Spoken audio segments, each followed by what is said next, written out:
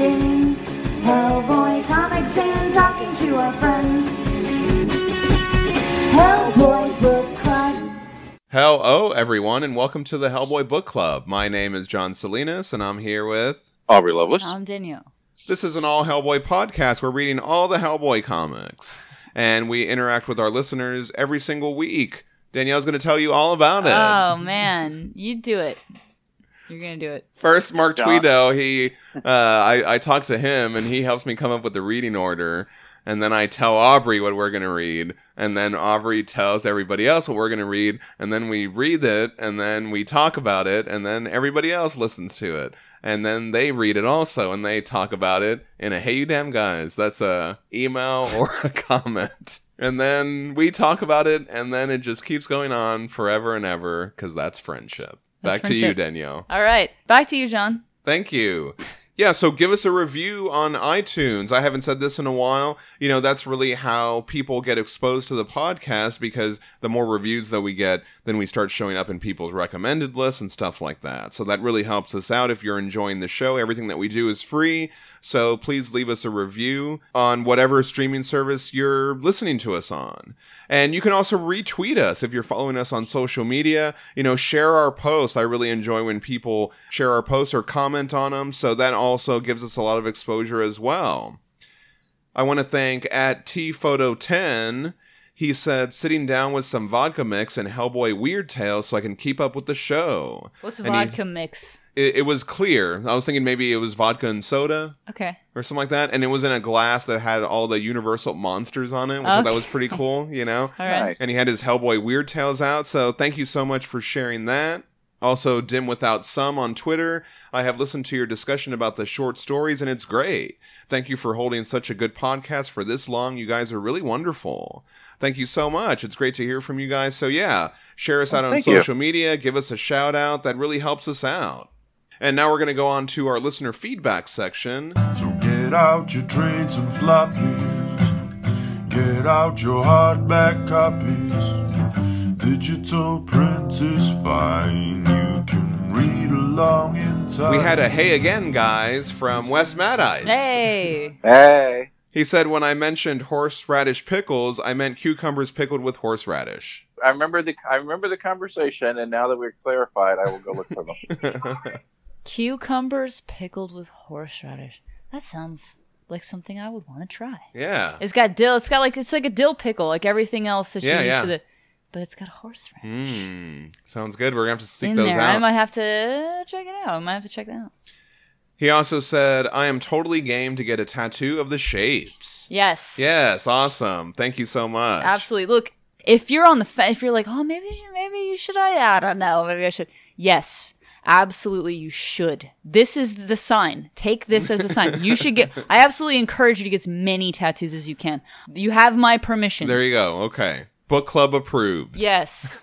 But no pressure. Yes, no pressure. No, absolutely. This is some social pressure. You should get a tattoo. He also said, to the point Danielle made of Leviathan being a serpent of Ragnarok, is it possible that is a wolf skull on the Behemoth? Isn't there something about a giant wolf Fenrir. swallowing the moon in Fenrir. Norse mythos along with the serpent? Yeah, Absolutely there that's is. pretty cool So, because there you go. Behemoth had like some sort of skull head. So Right. yeah, I like that. It could be that there was some type of influence there from like a wolf design, partly. So you know, I don't like know. that. Maybe. Who knows? We were also talking about BPRD artists.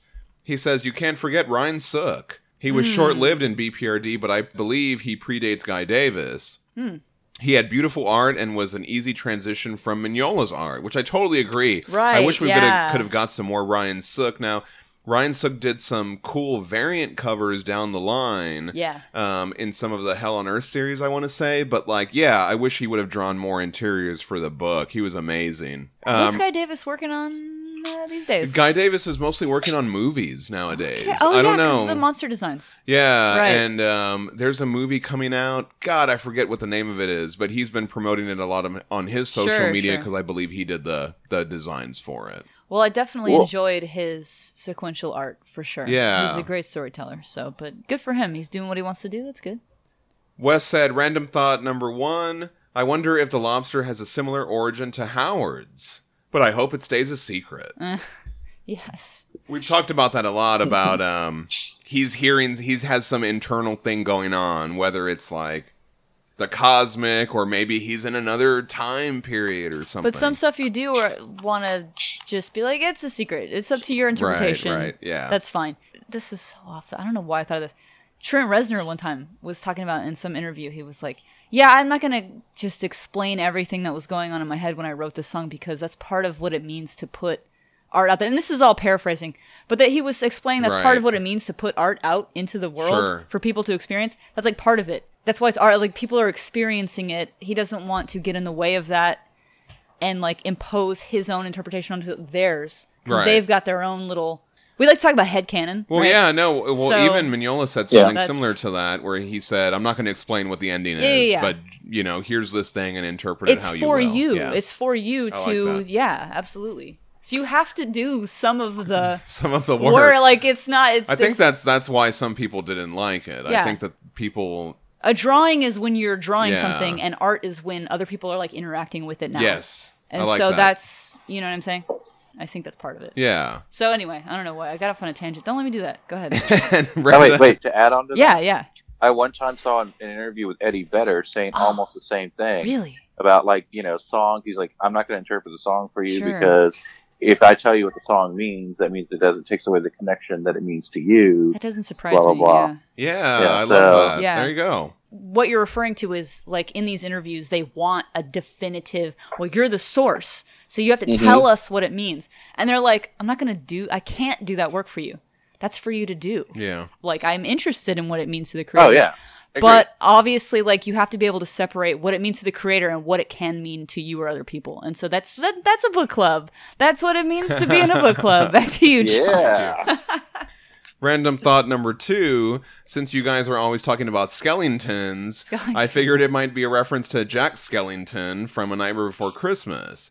I grew up loving Beetlejuice and loved Tim Burton. Oh, yeah. But doing more digging, I found out the creator of those characters was actually Michael McDowell. Yeah. So I looked into more of his works, and I found out that Mike Mignola actually illustrated reprints of 2 of his books, Cold Moon Over Babylon and Gilded Needles. I did not know that. He seems to have a similar genre/world development. I wonder if Mignola is a fan or if it was just a job. We'll have to check that out. That's I never made that connection. That's really cool. So I did not know that about the Tim Burton stuff. I didn't know that. We're gonna have to investigate that and check that out. All the stuff that Mignola did there. Yeah, and I don't know about those books too, because I have most of the books that Mignola has illustrated, or I've been trying to get them. So I don't know. I'm gonna have to look into those too. Jerry Turnbull, I bet you know what these books are. I bet Jerry right, does. yeah. Jerry can help us with that. That's why it's a book club. As far as Skellington goes, I'm embarrassed to say that that's just like a goofy way to say a skeleton, and I had not made the connection that I probably somewhere deep subconsciously was drawing from. Like, that's his name, Skellington. I hadn't thought about that, but I guess Skellington. I totally forgot about that. I haven't seen that movie in so long. Thanks so much, Wes, for your great feedback. Yeah, it's great to hear from you every week, Super man. Good to hear you. We also had a Hey You Damn Guys from William Thunholm. William Thunholm. Book club member. Yeah. He says, it's crazy theory time. I finally found a reasonably priced copy of the Sledgehammer 44 trade. So I didn't realize that the Sledgehammer 44 trade is out of print. So it's kind of hard to find the physical if you want to have the physical copy of it. He said that he read it. It may be because cometh the hour and For Whom the Bell Tolls were still in my mind, but when I saw the last page where the purple stardust bubble things come out of the armor and kills the black flame with a flash of light, it reminded me so much of when the shapes appear with a flash of light at the end of Hellboy and the Magician's Life. Yeah, so at the end of Sledgehammer 44, if you remember, the black flame, the old school one, he punches Sledgehammer in the chest, and he makes a hole in the armor, and then all these purple, sparkly things start to come out of the armor, and then it blows up everything. And so he was wondering if that was similar to the shapes, because when you see the shapes, they have like this light around them. And he actually sent me the screen grabs. I always associated the little bubble purpleness with the void or whatever. Yeah. I think that's just an effect that the artist was trying to. But it definitely makes like a parallel. Sure. You know, there is definitely Well- a parallel of ideas regarding what is the shapes and the vril. You know, we talked about the vril, yeah. Yeah, the with connection, the vril. and that's basically what was powering the armor. So yeah, I just thought that was really interesting. We sound, if someone were to just listen to this section of the show, we're talking about something that we assume everyone knows. We're talking about vril and the shapes. Yeah. And what it sounds, what are we talking about? We're deep into this thing. We're like 90-something episodes in. No, so, and that's yeah. what I'm saying, is that it's very, like, weird, but can you just imagine someone who Yeah. has absolutely no connection to any of this stuff just listening to this? It probably sounds like some sort of like code Yeah. that they're like that people are like curious, like, hey, I want to know what this vril and this shapes are. When you Yeah. get so So, deep into this, I'm 'cause when going to dive further into the lore, and then I'll come back and listen, and then I'll be in the know. There Yeah. you go. He said, probably not, but visually similar. It's interesting to think about. Best wishes, William Thunholm. Thank you so much, man. Great to hear from you. Thank you. We had some feedback on The Vampire of Prague. Oh, okay. I love it when we get Ooh. feedback on some story that we haven't talked about in forever. Christopher Cross on Twitter said, I have this puppet. I posted the Mignola puppet that's on his little bookshelf that Jerry Turnbull helped me find, and then the picture of the actual puppet from the comic. And he said that he bought that puppet also in Prague in 1995. I was stunned when I read the comics with the puppet as the main character. Wow. And he posted a picture of it, and it is the exact puppet. Wow. And Mignola talks about how he had these little cards, and you can see the little cards What? tucked into the sleeve like That's that. super cute. It was really neat. What? So yeah, What are the he chances? Said, Like, what he are the said odds? he said he and Mignola might be two of the only people who have that puppet. You know what I mean? If you think Wow. about it, because they're like custom made in this little shop in Prague and stuff like that. So that's incredible. That's adorable. That's like some really cool mind blowing shit. Yeah, and so I retweeted that on Twitter. So if you check out our Twitter, you can see a picture of that puppet. It was really cool. Thanks for sharing that. Puppet twins. Awesome. I will have to go look for that. We had some more feedback on Hellboy in Hell. CLA Comic Bindery said, you guys brought up the snake in Hellboy in Hell issues 2 and 9. So when Hellboy goes to go stab Satan, there's a snake there. And then later it's revealed, oh, that was the Spanish bride the whole time. Yeah. He said in an interview I read with Mignola, he said he didn't plan that connection. When writing issue 9, he went back and looked at issue 2, hoping that he drew a snake somewhere. Brilliant. And was happy that he found it. Beautiful. He said, sometimes these things just work out. Yeah. That's crazy to me. I can't believe that. Or else he was looking for just a thing. Right, That yeah. He could be like, a oh, she was a snake the whole time. I respect that. No, I respect that. I'm not making fun. I respect that. yeah, that's great. That's how you do it, though. That's how you do it. Like, you cannot plan Right. 25 fucking years of shit into advance all the time. Like, sometimes you have to start and just go. No, I completely agree, Daniel. Yeah. I mean, it's great that he was able to, like, you know, do something, and then later he's all like, oh man, I hope I did something so I can add this little piece. Sometimes But I mean, that's also, part of being wasn't there, creative. like a 3-4 year gap in between issue 2 and 9, or I whatever. think there was a lot. There was a lot of time between those issues. So yeah, it was very drawn out. And you Yeah. can be inspired by yourself. You could be like, oh, I could take that thing that I did a long time ago, make it Oh, yeah, this thing. for Like, that's sure. totally fine to do. Yeah, thank you for bringing that up. Yeah, that's great. Eddie Jenkins said, I absolutely love Eddie the Jenkins. book club member. He said, I absolutely... Eddie Jenkins. Okay. Whoa, what was that? Leroy Jenkins? No? Nobody? Oh, man. Let's do this. Leroy Jenkins! God damn it, Leroy. In Chapter 3 of Hellboy in Hell, Astros says he doesn't know how Azeo found Anum's hand. And in Chapter 2, we see a mysterious figure graft the hand onto Baby Hellboy. So when we see that image of Baby Hellboy getting the hand, there's like some skull figure, Grim Reaper-looking guy that puts it on, but we never learn who that is. Yeah, he says, definitely a story for another time. Yeah, I wonder if we'll ever get that. There is a huge gap between when the statue with the hand in it kills everybody in Hyperborea, and then it like throws itself off a cliff, and then somehow it ends up in hell with Azrael. So we don't know, what happened. Like between- how the hand was acquired? You're Yeah, saying? how Right. there's that mysterious figure in Hellboy in Hell that puts it on Baby Hellboy. Who is that and how did they get the hand? How did Hellboy's dad get interesting. that whatever prestige or whatever to be able to get that? Anyway, There's that gap of knowledge that the story just hasn't been written. It could be anything from like, there's like a huge rich history, or it was just in a basement closet, and then Azrael's like, hey, you have that. It's like, you mind putting it on my kid? yeah. Yeah, like I don't know if that needs to be filled in because it was shocking enough to see a baby's arm being cut off. Right. Like that was enough. They put the thing on him. Let's just go. That's not, to me, that's not even the important part, because the important part was how Hellboy lived, how he died, what happened after that, in fact. I guess for me, it's just like, on the one hand, that information from how I got from that one point to Hellboy's arm, I don't need that information. But Yeah. if you have a story you want to tell that fits into that information, I'll be receptive to hear Sure. it. But to tell you the truth, it doesn't matter to me how it got from there to there. Right. Yeah. But I mean, if it's a good story, I don't want to hear and this is how he got his jacket. Yeah, This is how exactly. Wolverine got his jacket. Exactly that. That's exactly right. There is I will say this. If you've ever read the Silmarillion, there is an audience for all that. Every in-between thing you can possibly think of. Right. And that's okay, too. I am currently listening to the Silmarillion. You're on listening to- audiobook. It's actually pretty good so far, but I've tried reading it so many You couldn't read You're not I've alone. tried. I love it. I mean, I did read it. I like it, because I So, like I figured tedious shit like that. I can do much better if I have somebody read it to me. I've read about the Silmarillion, and I'm like, yeah, that's my jam. And then I start reading the Silmarillion, and I'm all like, It's very hardcore. Yeah. We had some feedback on Hellboy Weird Tales, our episode from last week. Mark Tweedale said, I wonder if they'll ever do Hellboy Weirder Tales. Oh, wow.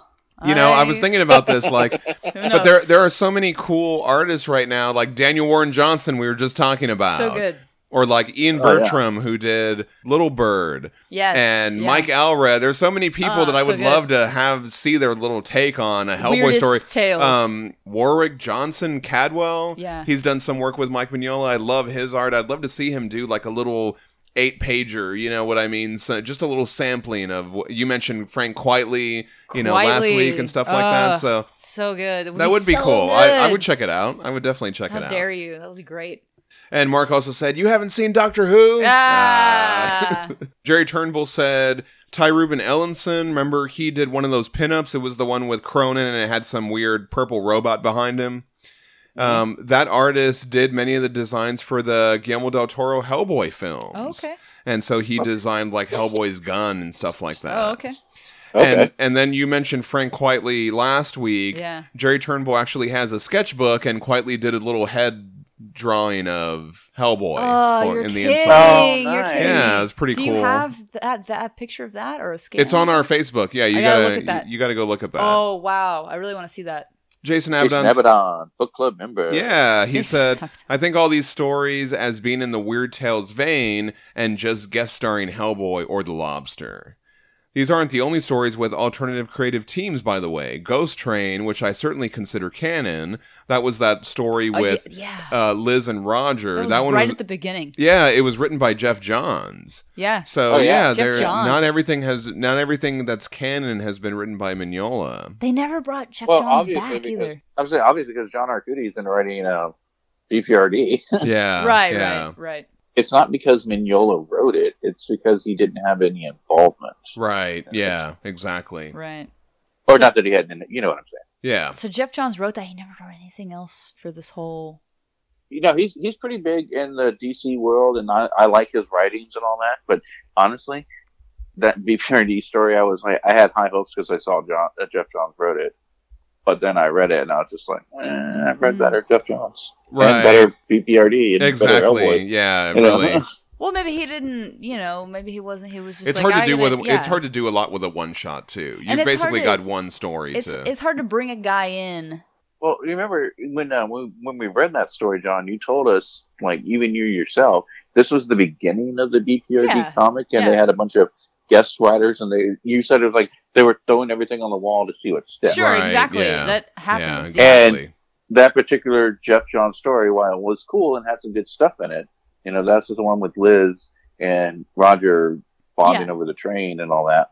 the story in and of itself didn't really stick. Well, Right. everyone was still trying to figure it out, I think. Too. Yeah. So I mean, that's- don't get me wrong, it's a fun, Sure. but it's not going to make my top 10.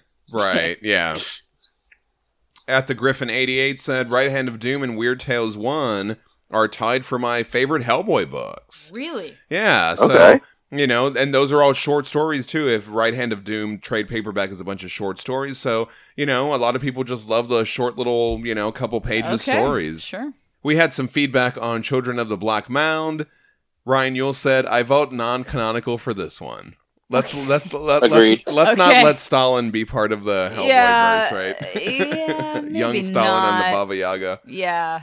Regarding Lobster Johnson action detective comics, Jerry Turnbull said, I love Danielle's old-timey radio voice.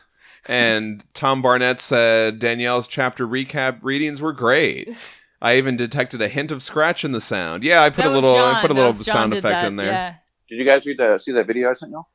Oh Yeah, yeah. that So was you super send us a cool. video, and so that little voice, it's called the Transatlantic or Mid-Atlantic. And yeah, Aubrey sent us a great video. I'll share that on our It's a social very media. purposefully contrived thing. It's really interesting. Yeah, it was pretty interesting to learn about because it's like they were trying to sound like theater, and theater was like this. A lot of British people, and so Yeah. it was almost like some faux British in there. Well, that was not what I was doing. More of the like, yeah, see, but Yeah. like the the thing that Aubrey sent talks more about like the kind of like Katharine Hepburn type of deal. Yeah. Like, darling, kind of a thing, which I also love so much.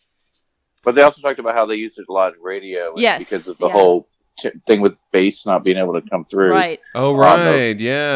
Old school radios. That's so Yeah, that was interesting. really cool. And it's got to have all the it's got to have all that tinny kind of Yeah. quality, or else you can't even. Yeah. It was you got to link that. So that was cool. Jason Abaddon said, for the Lobster Johnson story, I'd say it's metacanon, or better yet, vibrocanon. Oh man, all right. Wes Madice said, I love the look of this Lobster Johnson story, and I love the idea that these are the stories Hellboy read as a boy. Yes. Even though this one seems a little inappropriate It's a for little a 2 to 3 inappropriate, year old yeah. half demon from hell. I'm going to give it a pass because he is a half demon. Sure, Right. there you go. He grows up like a little quicker too, right? Right. Yeah. Yeah. Sure does. He's reading that. Gary Dowell said, your coverage of the Lobster Johnson story reminded me of the old Captain American serial from 1944. Oh, nice. Specifically, the villain's plan to use a seismic device called, I shit you not, the Giant Vibrator. Wow. Hashtag it was a different time. Wowzers. Oh my god. And That's so Wowzers. I looked up this serial. It's from a Captain America from 1944. It says, superhero Captain America battles the evil forces of the arch-villain called the Scarab, who poisons his enemies and steals a secret device capable of destroying buildings by sound vibrations. It was directed by Elmer Chifton and John English, and it stars Dick Purcell as Captain America. Okay. And it was written by Royal K. Cole. So I thought that was so interesting. I wonder if they had seen this, I wonder, or they yeah, I had don't know. based it on that because it has that vibrate destructo machine or whatever. Yeah. I would not be surprised if that were the case. Yeah, great feedback. I would definitely believe That's that. great. That's super good. Thank you for letting us in on that. Regarding Midnight Cowboy, that was the Eric Powell from the Goons comic. Yeah, that was a great one. Ryan Yule said, fun fact, Ranyul. the saguaro cactus doesn't grow in New Mexico like portrayed in the second panel of Midnight Cowboy. Right. Only Arizona, Mexico, and a tiny part of California. Okay. So thanks for pointing that out. No, that's great. I love learning stuff like That's that. pretty good. For sure. And when I posted that pinup of little Hellboy that says hot noodles, Yes. Joshua Worley said, the height of sophistication, a gentleman through and through. And Clayton Schofield says, I think this is my personality pick. Not many can top Duncan Fegredo's little Hellboy look, but damn, this is gold. Yeah, I love how Eric Powell drew little Hellboy. Very cute. I love that little picture. I did a screenshot for myself because I think I'm going to make it my phone background. Yeah, that was a good one. I'd love to see him do more Hellboy stuff, too. All right, and now we're going to go on to our book club episode for the week. This week, we're continuing our discussion of Hellboy Weird Tales, a series that ran from February 2003 to April 2004. We're following the collected edition reading order, which is actually different from the order in the individual issues. And for this episode, we're going to start off with a story called Flight Risk. So it's a different order and all that. Do you happen to know the kind of the timeline, as in where this would be in the stuff that we were reading? Because I was just kind of reading it and like I didn't really know where anything was, or I felt very disorganized. So this is way when I was back, reading it. right? If Yeah. we were reading all this stuff in order, we would have read it after The Third Wish. Yeah. And 'Cause I kept right at the beginning of stopping. BPRD. I kept stopping while I was reading it and being like, but what? And you were like, but that hadn't happened yet. Yeah. Or something, but they had just come out of This doing is this. early, So right? Yeah. Yeah, I just had a hard time playing. And I'm also, I guess all this kind of one-shot non-canon stuff is not really like my thing. And it's okay if it's your thing. If you're listening, you're like, I enjoy this though, Danielle. Why are you hating it? I'm not hating at all. Just saying the thing that I feel, which is that it's not, I don't really, but it's cool if you connect with this. I think that's great. I encourage it. I personally was just kind of like, I felt very jumbled and jumping around, and You've been spoiled too much. I was very spoiled, exactly. And it felt so not grounded in anything, and I just kind of like, why am I reading this now? Why is this happening Yeah. to me? You've been invested in Wait. all this Yes, stuff, yeah, and now you're... precisely. Yeah. It's a hard left turn into all these, I don't know. To me, while I'm reading this, and like you're saying, like when did all this happen? Yeah. I'm like, I don't particularly care because I figured out what it is that I feel about these stories. Sure. Is they feel like fan fiction to me. Okay. And I'm not trying to disparage fan No, fiction. because to be I fair, know- yeah, I'm the first you know. person to say I'm sure that I think it's great. I think people taking it upon themselves to do something creative with characters they love, go Mm-hmm. for it. Very cool. Enthusiastically encourage that, and I'm sure there's stuff out there that's very good and has springboarded into an actual writing career probably. So I don't know, but I'm not disparaging that. I think it's a great exercise for you to go do that, and it's fun. It's a fun hobby. Thinking about it like that, let me enjoy it more. Nice. Right. Yeah. You know, Agree. I I mean, agree with you. it's just like, I was just like, okay, this is somebody's interpretation of Hellboy. It's not Mignola's. Let's see where it goes. It's someone's point of view, and Right. Yeah. that can be But valuable. it also doesn't. It also feels like it's missing Hellboy's voice. Right. Yeah. But looking at it now through the lens of this is fan fiction helps me too. I'm glad you said that. That helps me kind of relax a little bit and be like, well, it's not supposed to be like the other stuff I read. It's something else, and I can read this. Yeah. So maybe if I go back and reread it through that lens, I might enjoy it a little bit more. So we're Right. cool with fanfic here in this house. We're fanfic positive. And this first story we're going to discuss is called Flight Risk. This is a non-canonical story published in Hellboy Weird Tales issue 2, written by Joe Casey. He's an American comic book writer. He's worked on such titles as Wildcats, Uncanny X-Men, Adventures of Superman, and G.I. Joe. And Oh, he's amazing. He's a legend. yeah, and as part of the group Man of Action Studios, he's one of the creators of the animated series Ben 10. I did not know that. I've never seen that. I don't know what that is. The art is by Stephen Parkhouse. He's a writer, artist, and letterer who's worked for many British comics, including 2000 AD and Doctor Who magazine, and edited by Scott Alley. Nice. We open in Nevada at the Gadget Outpost. Okay, so the premise just right off the bat, Right. you have to be like, okay, the Gadget Outpost is a well-known hangout for inventors and engineers, and go. Right. All right. There's all these like classic cars out in the Sure. front and stuff like that. Why not? That's fun. It's kind of like there's a school for wizards. Yeah. Go. Sure. All right. This layout, this first panel layout, is making me feel like. Do you remember that original Hellboy story who took place in the gas station, and he fought? Oh, the dog right. demon? Yeah. I'm getting that kind of vibe. Out Right. of this. And we see Hellboy in here. He's got his stylish aviator jacket. And we meet a BPRD agent named Lloyd. I know that they've mentioned it's non-canonical, but I want to say that they've mentioned a BPRD agent named Lloyd. I don't know. Let me know if they've ever done that. I tried to go back and look for it, but I didn't spend it's a a lot of lot. time doing that. And I It's was a like, lot. yeah. It's a dense. Well, they may or may not have. lore. What are the exact makes and models of these cars, John? Go ahead and tell us. Well, I was actually looking at this patch on Hellboy's jacket. I was wondering if anyone could lend us some insight into what this patch is. It's got like the star with the wings. Right. 'cause I was yeah. like, is this just like a generic aviator jacket, or does that mean that he's actually done something, like he knows how to fly a Right. plane or something? Sure. Because it's like got a BPRD badge on the side too, so it makes me think like it's like a legit thing. Obviously, it's non-canonical, but I just wonder about what these patches are, you know? We don't really know enough about the military. And the waitress here, Blanche, she's removing Lloyd's picture from the wall behind the bar. I love her. Well done on Blanche, by the way. It seems like Dr. Guam from Caltech broke Lloyd's freestyle altitude record. The premise of this story is they're having a jetpack contest. Exactly. Just an ongoing, constant Hold on a thing. second. This picture that she's putting up, Yeah. when I was reading it this morning, I was like, so this guy and his little robot friend beat his record. No.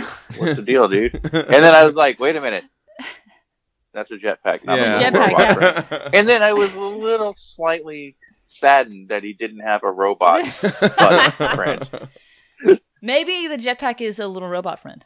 And that's how he beat the record. That makes me happy then. Yeah. By 100 feet or so, I hear, Hellboy says, can't be a hotshot forever, hotshot. Aw. I love his big old stein, though. Oh, yeah. He's He's got- getting his drink on. It's a lovely, just a beautiful amber ale. And this comment really pushes buttons with Lloyd.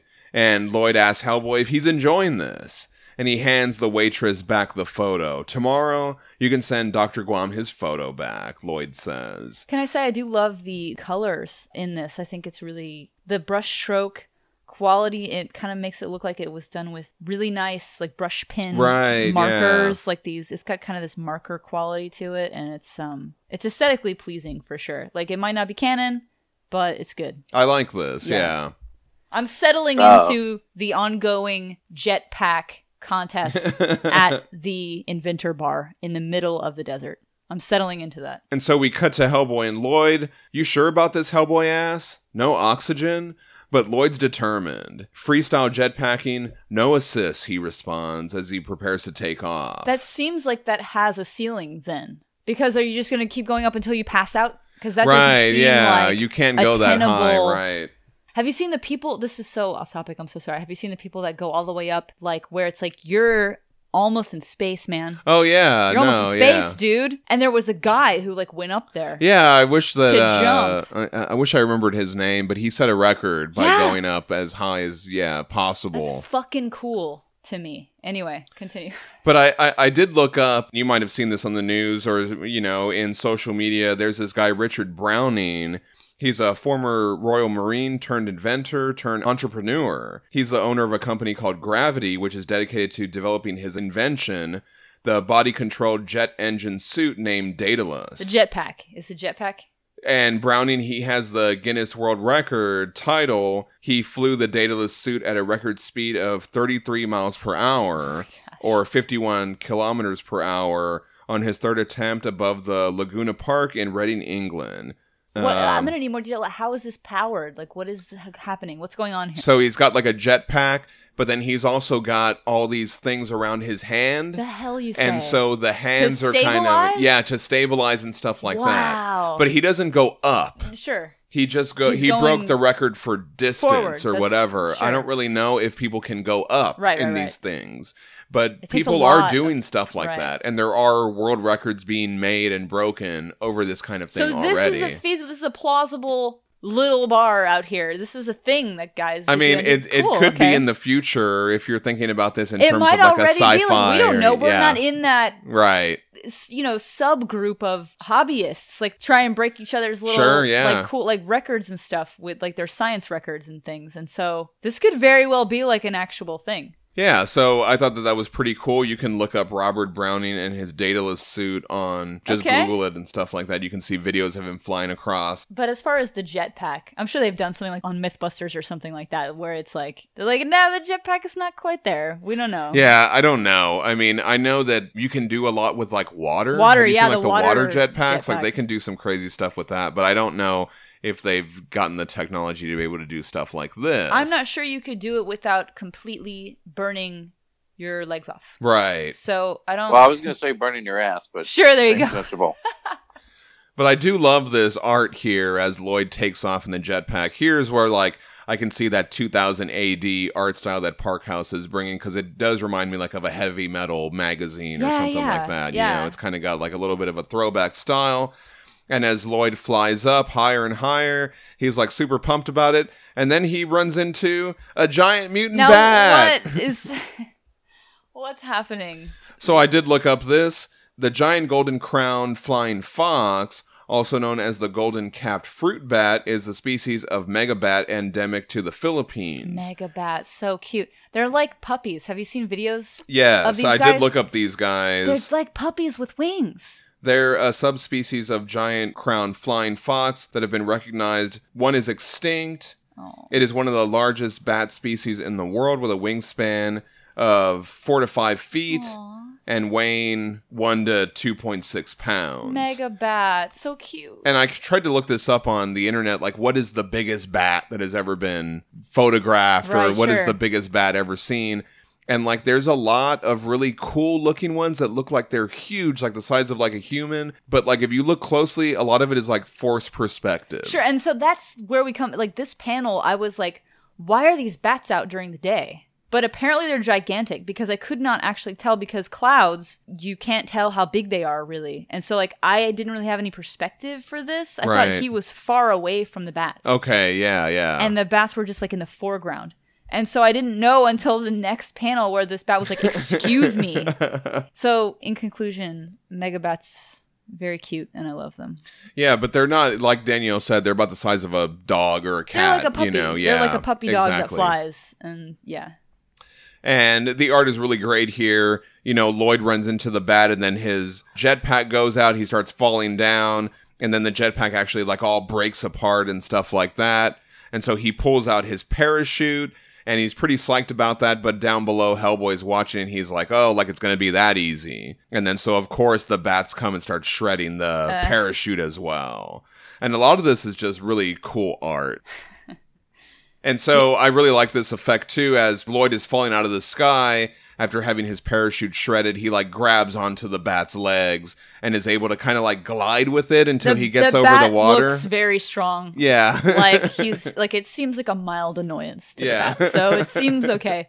But yeah, he's like, yeah, this is close enough, and he just he does a beautiful cannonball Yes. form here. It's just really He's a very experienced guy. Yeah. very very experienced at cannonballs. So we end up back in the bar after all this has happened, and Blanche has got Lloyd's picture again, and she's like, thought those giant desert bats were a myth. Wait, so this is implying that Hellboy saw him fall from the sky Yeah. into the water and did not help him. What could he do for him? Go help him and get him. Well, maybe he did do that. We just see him fall in the water. No, he went back to the bar. And then they're all sitting around. He had time you're right. to tell this entire story to everyone in the bar. And the guy walks in, Right. steaming from the desert. Sure, Heat. yes. He could have died. I think that's uncool. But it is funny. the comedic timing of a guy busting into a bar, Yes. all mad, maybe worth it. Who knows? And I did look up if there were any myths of giant desert bats. I couldn't find any. Right, sure. Sometimes you wanna go where everybody's inventing jetpacks, And they leave you to die. and so as Hellboy is giving Blanche the picture to go back up on the wall since he broke the record, Lloyd comes in like Danielle said, and he takes the picture. I'll be taking this, Blanche, he says.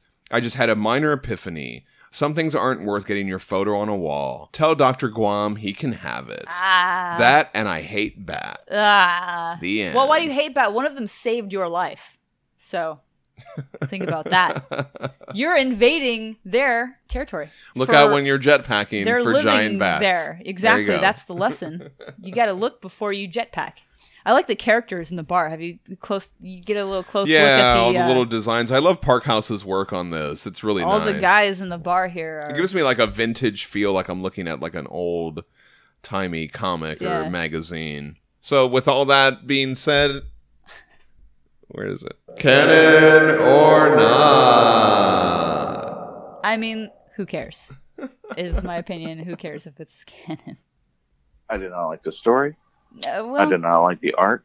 Okay. I did not like anything about this one. Oh, okay. So this one is definitely non-canon. I didn't hate it or anything. I don't feel like, why did I read it? I'm just all like, I don't care enough about the story. Ultimately, I mean, that's just, but like I said, this is my own personal opinion. Sure. Okay. I think that for a group of people who've been like reading all of these stories this whole time. It's been a lot. That to just read a handful of stories that are just kind of thrown together. It's kind of like, okay. Well, so that's just where I'm coming from. Sure, personally. no. So I'm not trying to hate on anybody. No hate. And all these stories are non-canonical. Sure. But I just like that comment that Ross Radke made that said, you can decide what's canonical or not. And I think I think that some of them I do want to pull aside and say, I like this one. I want this one to be part of it. Sure, absolutely. You know, I don't hate on that. You're obviously allowed to do that in your own headcanon world. So that's all that I mean, obviously they're all non-canonical, but I just say I'm basically saying, did you like this story enough for it to say that it's part of the canon or not? You know what I mean? And so it's just a way for me to add some more discussion and play with my sound effects a little bit. It seems like it could. It's just hard to care about it when you're like, we're starting on a goofy premise and there's no real substance to it. Okay. So that's valid. Yeah. So for our next story, we're going to go on to Family Story. This is a non-canonical story published in Hellboy Weird Tales issue 3, written by Sarah Ryan. Sarah Ryan is the author of the graphic novel Bad Houses and the young adult novels The Rule of Hearts and Empress of the World, and various comic short stories and essays. She's a faculty member at the MFA in Writing for Children and Young Adults at Vermont College of Fine Arts. Art and color by Steve Lieber. He's an American comic book illustrator known for his work on books such as Detective Comics and Hawkman and the critically acclaimed miniseries Whiteout. That was so good. Yeah, that is a good series. You gave that to me to read. Yeah. Long time ago. Over 10 years ago. Like 12 years ago.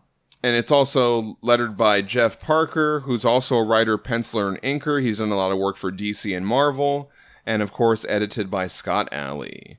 So just a heads up for everyone before we get into the story. It has an extremely dysfunctional family. And it has animal violence as well. So I'm just putting that out there before we get into the story, because those were some things where I was kind of like, what is going on here? You know what I mean? There was a lot of that for me. There was a lot of what's happening right now. So it opens immediately with this husband, Victor, and he's calling his wife, Ileana, all these horrible things. It opens with the coins. She's putting the coins. She's putting coins into a drink, into a martini mixer, and pouring it into martini glasses. I can't deal with how much he hates his wife and she hates him, and it's just a very awkward, like, what's happening. It opens up right on that. Right on this. But so she puts coins in there. I immediately am like, something weird's happening with the coins, I guess. But then Hellboy's there and he's looking for a book, and so at first I was kind of like, okay, is this a library or is this somebody's house, or why are they making drinks in the library? It's like a private collection. What's going? So yeah. So it seems like this family just has an extensive library of all this supernatural stuff, and Hellboy needs a certain book. He needs a book, and so he's like, oh, my wife misshelved it. And she's like, well, what if the kid took it? Right. And it turns out, like, he took it. Yes, right? Yes, yeah. So, like, I don't know. I mean, they're even arguing to the point where, like, the cat is meowing over the actual word balloons. Right. Yeah. It's just like background noise. It's important to point out that the cat is upset. Like, that's a thing, usually an indicator in books and movies that people use, like, oh, the cat doesn't like this kid. There's something wrong going on with the kid. Sure, and that's with a good point. He's got the figure here. So, yeah, the little boy, he's playing with a gray toy. So the cat's freaking out, and that's usually an indicator, like, animals can tell. They know what's going on. Right? Kind of a thing. So it's not just, like, random. Like, that's supposed to be part of it, I think. Anyway, sorry, continue. So I did look for this book that Hellboy is looking for, Ingham's Demonological Bestiary. I couldn't find a reference to that. As the husband and the wife are going at it, Hellboy looks under the table and he finds the kid, and just like Danielle said, he's playing with his gray toy, and he's using that volume that Hellboy needs, number 8, as his villager's defense. And they call the kid Vanya Piglet, right? Is that his name? They call him Piglet. Right, but they also say Vanya, too. So I was wondering if, like, Piglet is like a nickname or something. Yeah. So this is probably a reference to the 1926 Winnie the Pooh character. I guess Piglet could just be like a term of endearment. Right, yeah. So the father, Victor, he starts feeling all messed up right after he drinks the drink, because we see him drinking it while he's looking for the book. Magic coins. And so Ileana takes him to his room, and she leaves Piglet to take Hellboy to his room. And the kid asks Hellboy to meet him outside later. Something bad is happening, he says. And so we get this one panel. I do really like the art on this panel where it's got Hellboy with all the gravestones and the little kid. You know, we know that Hellboy is usually good with kids. It also kind of reminded me in a weird way of the corpse. When he has the corpse around his shoulder or whatever. Yeah. You know, he's got the little kid there. Yeah. Anyway. He's been doing his crunches, too, here. Oh, yeah. He's been doing his ab crunches. Hellboy's got some abs. Again, though, we see the right hand of Doom as a normal size hand. I don't It's like not that. as big as we normally like it. I'm We not like a that. fan of that. We like the asymmetrical look of They're Hellboy. drawing him like he's just a regular superhero. He's got abs and normal sized hands. I'm not into that. So Piglet, he leads Hellboy to a mausoleum where we see Illyana entering, and Hellboy goes to check it out. And she's doing it with a ghost. She's doing it with a ghost. Whoa, Hellboy Yeah. says. Whoa was right. Whoa, indeed. I stopped here and I looked up and I was like, what's... I looked at John and I said, what's going on here? What is this? That's a What little is more this? graphic than we see in one of these stories, right? Like, whoa. And he punches with not the right hand of Doom. Yeah, because Like, we what saw... are you going to punch? Right, well, we saw when he fought the Hellboy ghost in that crossover, like, the right hand of Doom was effective That's against what I'm the saying. ghost. Like, what are you You know, punching and with in a this regular one, hand he punches for? with the regular hand, but the ghost dodges it. Yes, it's going to be a whiff. And Hellboy also realizes that the mist caused by the ghost is some sort of narcotic. Mist. Narcotic. So he starts to feel all woozy. Let's tell and don't show. And That's the what ghost, I always say. Yeah, and the ghost flies out the window. As Illyana's getting dressed, Hellboy, he tells her that her son is worrying about her. Now, is she covered in, like, ectoplasm here? Who knows? I felt like it was a weird transition. It really is. I can't Yeah. deal with this it's story. just jarring. He's like, Miss Narcotic. Oh, by the way, the ghost got on here some clothes. Your son's outside. Oh, I feel so ashamed. Yeah. What?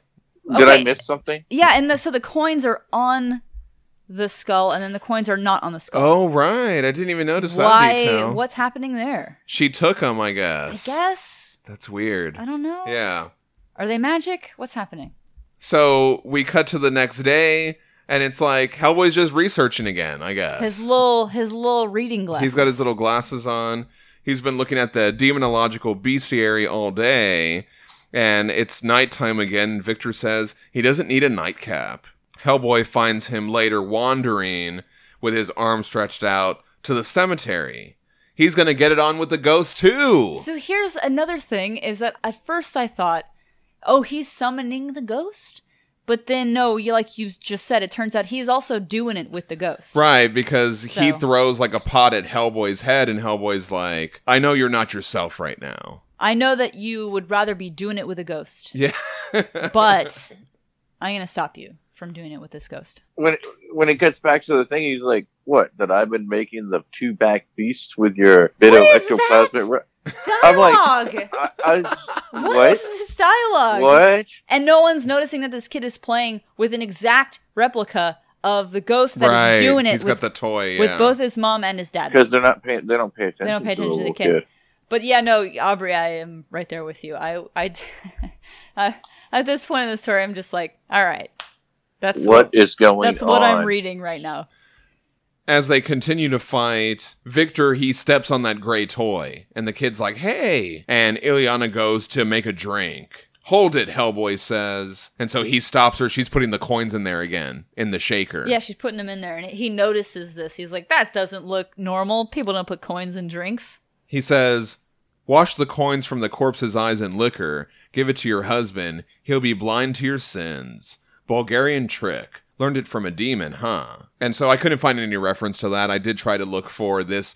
I did find a lot of stuff about the coins over the eyes and coins in the mouth. Yeah. But I couldn't find, like, people doing stuff with those coins. Right. The coins that you put on the eyes of a corpse, do some magic with it. Right, Sure. yeah, I don't know. Yeah, I But it wonder makes if there's sense any that- basis for that. I like that he knows these things that we've never heard of because it makes it seem like he's so knowledgeable about. Right, So I right. know the stuff that demons know. So that's cute. I Yeah, just like yeah. that part that he knows it.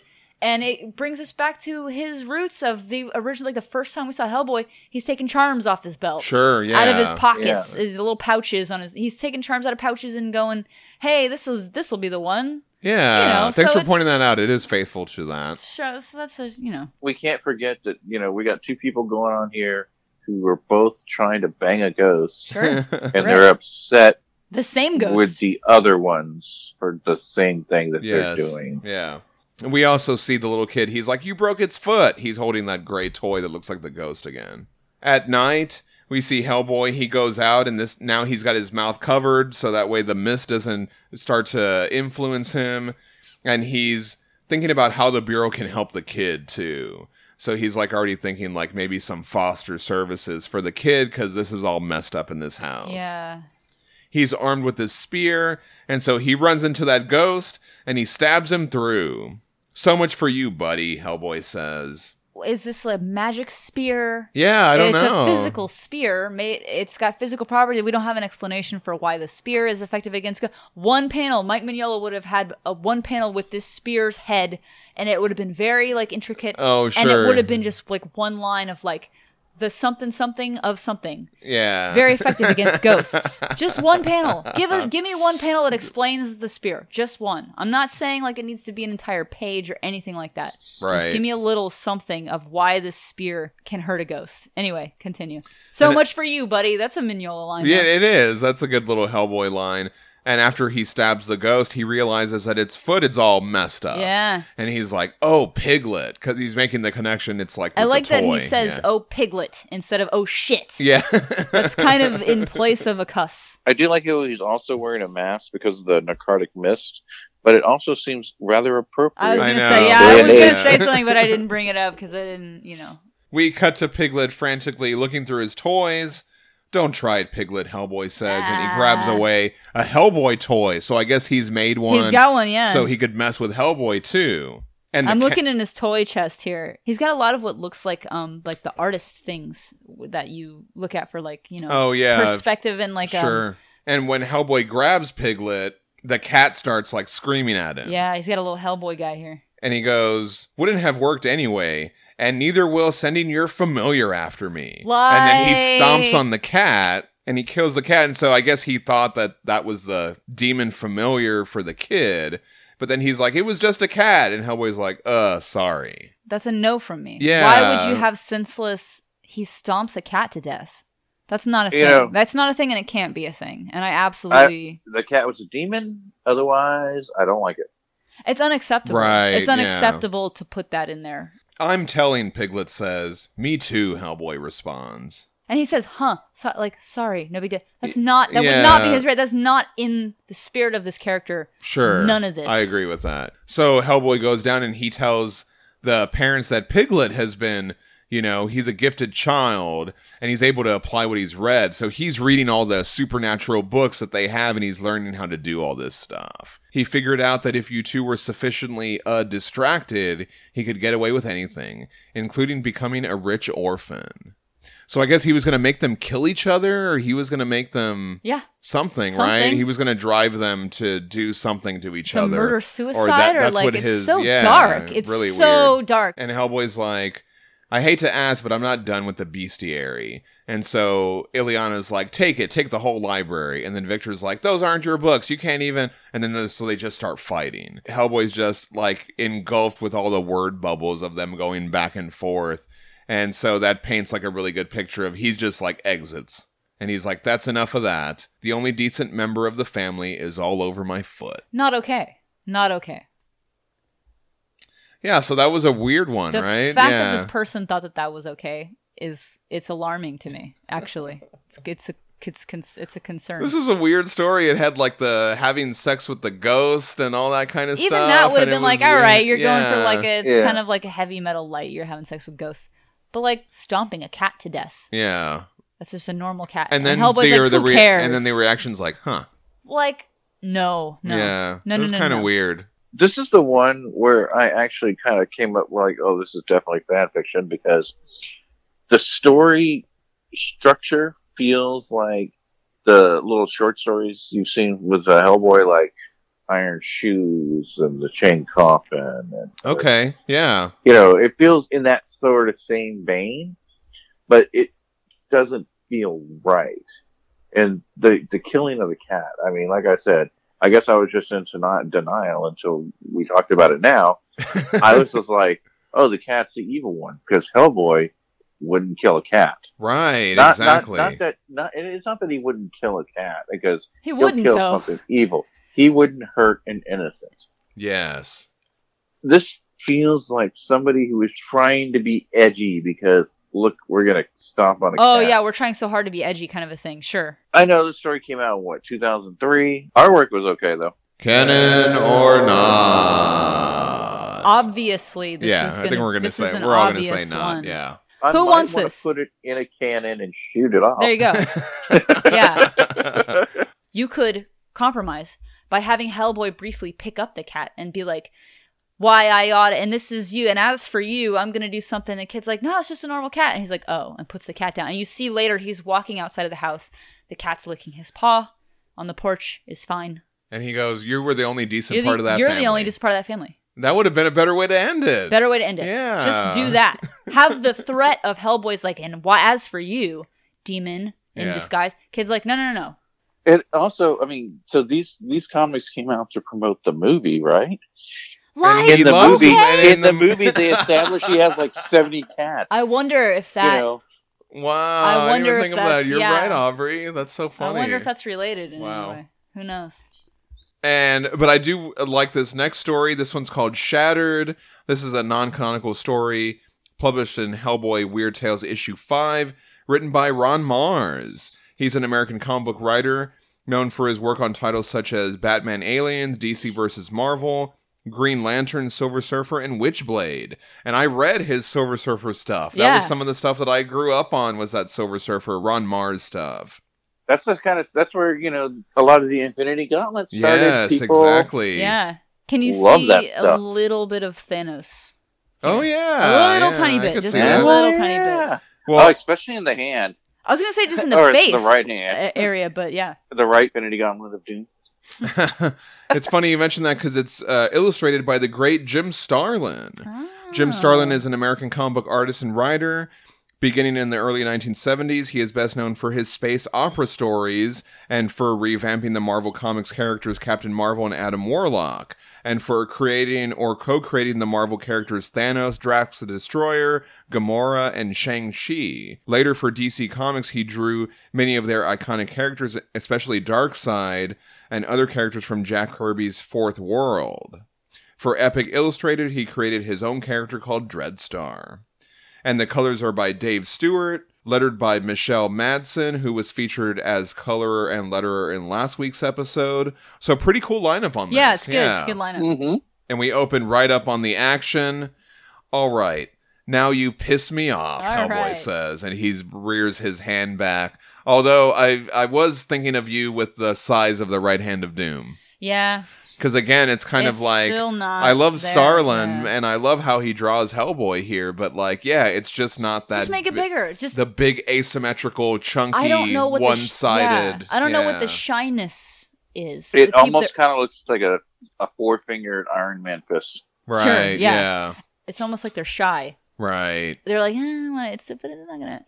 But no, I know what you're saying. It's like, you know, they're not used to drawing Yeah. proportions out of proportion. Right. Sure. It's just It's another instinct maybe to do that. And Yeah. that's also he took the hairline back, which is fine. He took it all the way back. Oh, yeah. Okay. So he did. Yeah. he's got the like the ninja shoe, Yeah, sure, yeah. which fits his like cloven hoof. I like that. So that's cool.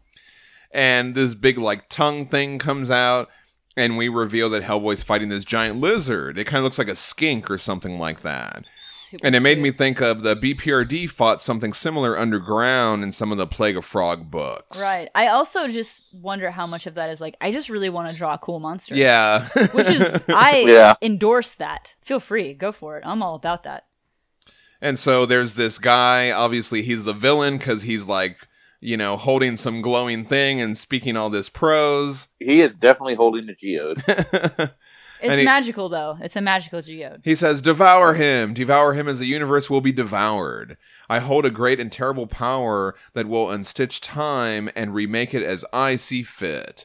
The jaws of the future will consume the tales of the past. All that is will be contained in the Zul Chalak, the bowl of the universe. I guess that's that geode. And so all the stuff that he's talking about, it kind of made me think of the Ouroboros, right? That's an ancient symbol depicting a serpent or dragon eating its own tail. Absolutely. And so he was kind of talking about that. It originated in ancient Egyptian iconography. The Ouroboros entered the Western tradition via Greek magical tradition and was adopted as a symbol in Gnosticism and Hermeticism, and most notably alchemy. The Ouroboros is often interpreted as a symbol for eternal cyclic renewal or the cycle of life, death, and rebirth. It's also reminiscent of like some Norse mythology type stuff. There's a Vedic text. The nature of the Vedic ritual is compared to a snake biting its own tail.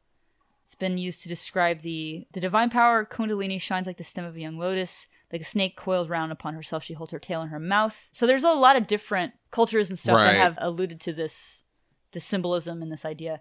And also, earlier, I talked about a ninja shoe. Jika tabi, Okay. I guess apparently is the word for that type of shoe, perhaps? Good to know. But I couldn't find a reference to this Zol Chalak. I did try to look for that name that he gives, the geode or whatever. I couldn't find any reference to that. So I think that's just a cool name Ron Mars came up with. I think that adds to the whole fan fiction thing because, you know, Mignola is really good at connecting his... Tying it to something, yeah. Yeah. And this is all like, this is my D&D name generator.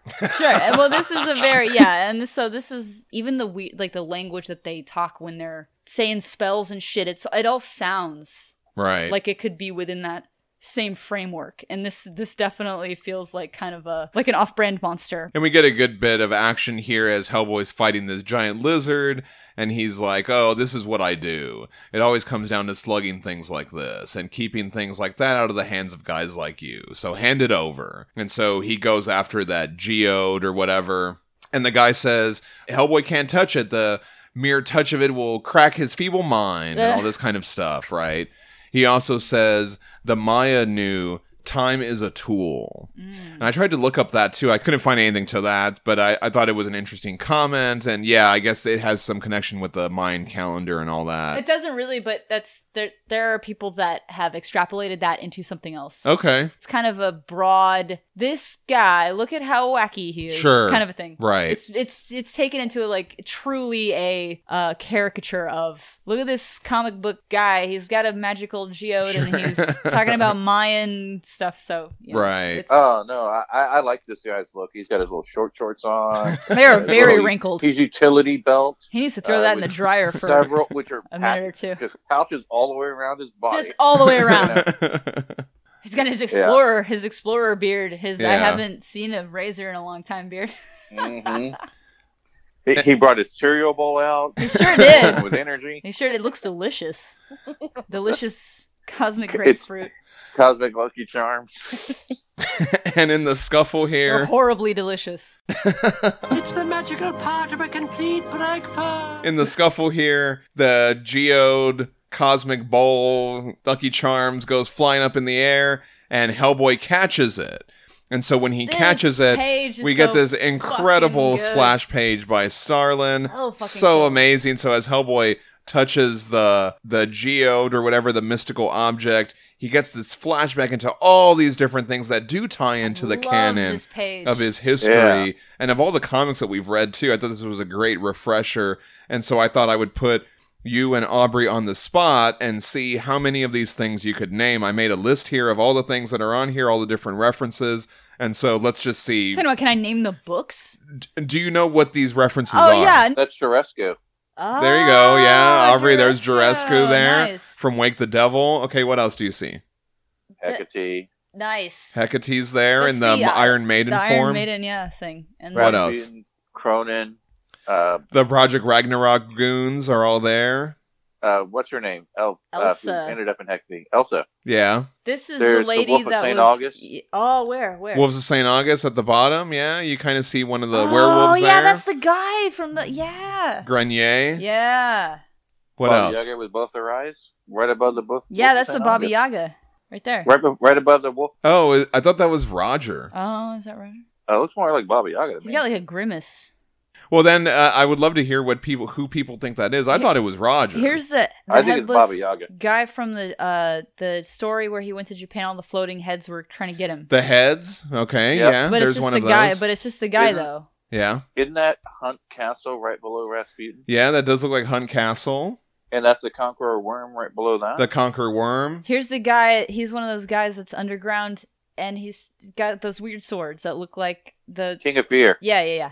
I thought that was Wallach. Oh. Remember on Box Full of Evil when Wallach becomes Yeah, Hellboy yeah, and he's like yeah. an evil demon? No, So you're I right. thought that was that. Who's this lady where the whole house burned down? Is that her?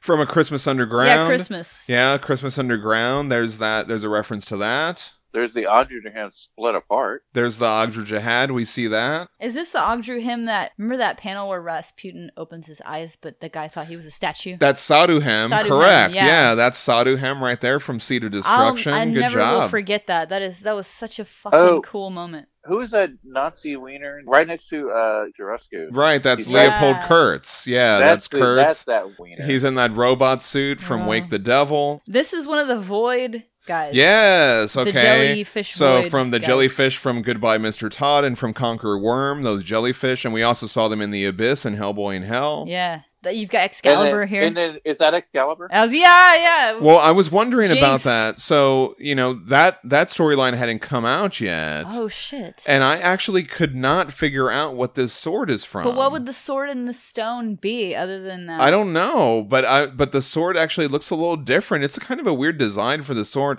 I thought this bird behind it was like the harpies that we saw in Wake the Devil. Yeah. But I couldn't really place a finger on that sword. So let us know what the sword is a reference to. Well, this fucking page rocks. Yeah, y'all got most of them. This page rules. There's Azael from the Chain Coffin, Hellboy's dad in the corner. And then we also have one of those Krieg Goffins. Oh, I thought you said that. The gorillas or whatever. I didn't know if y'all mentioned that, but y'all got most of them. That was it. But I had to make a list and see. Okay, let me put them on the spot and see what. So on the top, I thought that was like the Hellboy fantasy, but you're right, that is Zale. Yeah, that's the But on the bottom, I thought we mentioned the gorilla Kriegon, but if we didn't, my bad. Yeah, yeah, but pretty cool. Pretty cool how they Good stuff. introduced all these different references. What a fun page to draw. That would be I so do fun. love this. This looks like a great Hellboy advertisement page Mhm, Yeah. mhm, mhm. for early Hellboy stuff. It's trying to let you in on a whole world. There's a whole world. If you like This is this adventure, you'll like all these adventures. This is like all the stuff before Darkness Calls. Yeah, it really is. And like, it also made me think for someone like Ron Mars, I mean, to be able to do something like this, or him or Starland, I don't know who inputted what all these different things were, but they had to have read all these different comics. Yeah. Because these are across different storylines, different stories, different issues. It's not like they took everything from Wake the Devil and put it in this flashback. They took stuff from different storylines. Oh, yeah. So it's like, that really made me think about how much they had read, or if they were huge fans of the series, or what. Because obviously you have to know a lot of that early lore to be able to do something like this. Obviously, whoever drew this page is definitely a fan. Yeah. I mean, you don't just draw this page because somebody hands you some reference material and say, include all this, Yeah. No, this is somebody who was all like, I'm going to throw in Hecate. This I'm is gonna cool. throw in- This is cool. Yeah. I mean, it's got fucking Juruscu in here. Yeah. That wiener who was gone in 5 seconds. He's a wiener. This whole story is set up to be like, we want to draw people in to read this stuff. Yeah. So if they're coming in from the movie and they've never picked up any Hellboy at Oh, all, you're right. and they're going to read this, we want this is the ambassador. Holy shit, there's werewolves and gorillas and all this other you're gonna look at this and you're gonna be like, yeah. So here's what Hellboy is gonna do. Here's a little Here's intro what for you'll you. get. Yeah. Kind of a thing. Can we talk about just briefly the mastery over where your eye goes across the page on all these pages? The way that either the panels are set up, or if it's a panelless page, like for example this page here where he's fighting the monster. There's no panels. Right. But there are panels. It moves. The story Starlin, moves. yeah. You know where to He's look. a master. It's a absolute mastery of your craft to be able to do a page like this. That is amazing. And so on this page here where he's dropping it and it's rolling over, the way that you know it's not 3 separate things falling down a flight of stairs, but one object falling down the stairs, because he kind of frames it a little bit. And it's also intermingled with him it dropping out of his hand. And he's deciding what to do with it then and there. Because it falls. It stops. Right, yes. And it's still in one piece. Yeah. So the storytelling. Oh, Amazing storyteller. This artist is an incredible storyteller. Yeah. Well, and how the page is laid out, too, where it's kind of like the panels are on top of the art. You know, like if you go back... Yeah. If you go back on the previous page before the big splash page, it's like that. Then we get the big splash page. Then coming out of the splash page, it's like that again. All of it. You know what I mean? All of it is like So that. it's All of it very is cool, like this. yeah. And so the whole to be able to draw a whole story like that, that's something that's earned over a lifetime of working at this skill. Yeah. And it's really That was a apparent. cool- It really yeah, shows really through. cool. So I just was really appreciating that. And so we cut back to the BPRD headquarters in Fairfield, Connecticut. We get to see Starlin draw the Falling Water building. And there, Hellboy runs into Abe, and he's like, hey, how was that job in Guatemala? And he's like, oh, don't ask me. And Abe's like, don't ask. And he's like, don't ask. Rude. I need to report in. See you later. And so Abe, like, lets him go. He goes over to Broom's office. It's almost like he's standing in front of the door like he's pissed. Yeah. Because the tail's doing something. Oh, right. The body yeah. language Little body of him, language he's there. kind of like a hulking... There's a like little when- moment. Like sometimes when animals are like mad, Yeah. they'll like do that. Anyway. So Hellboy goes in to meet with Broom, and he's like, oh, I'm glad you're back in one piece. And he asks about that geode thing, the Zolchalak. He wants it. He's like, There's oh, a did you great get the deal we thing? can I learn want from this. it. Yeah. And that kind of goes along with some of the canon, too, because Yeah. like he sent Abe down to get that knife and all Yes. that kind of stuff in the drowning. He's kind of not all the time, you Yeah. know, sometimes he's got some ulterior motives there. And Hellboy's like, oh, you mentioned that before I left, so I managed to put a lid on Darko, I guess that's the name of the bad guy, before he got up to any serious mischief. Well, except for summoning this giant frog monster. And I did get the Zolchalak, and he drops it, but it's all broken. But I'm the only thing that came back in one piece. Guess it broke in the struggle. Uh-huh. But Probably- we saw probably that better it off that wasn't. way, Yeah. yeah. We saw that it wasn't, so he had to have broken it afterwards. Some things you don't want to go messing with. Sorry. Yeah. Sorry. The end. And that is very much in character Yeah, it is. for yeah. Hellboy. I And really Broom. think, yeah. I think that is something, like Aubrey was saying before, the person who wrote this really paid attention. The person who drew this really paid Right, attention. yeah. They both seem like they're on board. In other words, they bought into the world of Hellboy. Even like Broom's office, if you look in there, Yeah. it's like they did a good job with like all the different weird stuff that he would have in there. Yeah, And and that's a tall order for a one shot. yeah. So with all that being said, now this time you say it. Canon or not? It's not. It's not. But it's good. I like it. I say that it could fit in. I like it enough. I Where don't I say. I don't. Plus, it had that splash page with all the canon Listen, references. I don't dislike it. Yeah. And that's as good as we're gonna get here, I think, because so far. I'm gonna let it go into the movie canon Okay. because sure. I want to think that there is a Hecate and a Jurescu and it wasn't St. August in the movie continuity. Even though I Yeah. never saw anything like that. So you're But as- putting this as in the for movie continuity. This could be like one of those stories that somebody like wrote about Billy the Kid. You know, didn't really happen, but it sounded cool. Yeah. And then it touched on some good points. But Yeah. ultimately, I like the art, even though the right-handed Doom could have been chunkier. I agree with No, I Danielle like the there. art though. I do like the art. But yeah. I like that Yeah. last page. I like the whole story. I thought it was pretty well rounded and all that. Had I gotten into Hellboy way back in the day, like when the movie came out, and I was just like Right. picking stuff up, and I read this story, I would throw this in my canon. But because I didn't, it's not going in my canon. Oh, okay. No, sure. That makes sense because like your first interaction with something that sticks with you, Yeah, and I it can really see does. that. Yeah, absolutely. I feel like it accomplishes what they wanted to do with the Weird Tales, was bring in new readers from the movie. But not just that, but like it lets us know kind of a little bit of who these people are. Like that's kind of a big deal. Like there's this big cosmic object that has all this power, and you're telling me Oh. he just broke it. Okay, yeah. that's interesting. I want to know more about this Yeah. guy. I want to know more about this guy immediately. For our next story, we're going to read Love is Scarier Than Death. This is a non-canonical story published in Hellboy Weird Tales number 5. It was written by J.H. Williams III and Hayden Blackman. illustrated by J.H. Williams III. He's an American comic book artist and penciler. He is known for his work on titles such as Chase, Promethea, Desolation Jones, Batwoman, which is what I've seen his work on. He does some amazing work on that book. And The Sandman Overture. Hayden Blackman is an American writer and video game designer. He's done a lot of Star Wars comics, and he also did that Batwoman series with Williams III. Todd Klein is a letterer. He's a logo designer and occasional writer for DC Comics. So this story opens up in Prince George County in Maryland. Look at this ridiculous car. Okay. That's a ridiculous car. That's a pink Cadillac. I know it's a pink Cadillac. I know that. Blah, blah, And blah, so blah, famously, blah. Elvis Presley had a pink Cadillac. Yes. Yeah. With And the there- little fins. Before we go any further, Uh-oh. I can tell you the one thing about the art that bothers me about this Okay. is it needs a black border instead of these bright white borders. Oh, okay. You didn't like the white borders on it. It Yeah. would make it washes out the art. It would make the artwork stand out just so much better Mm. if it was black or something not so goddamn bright as white. Yeah.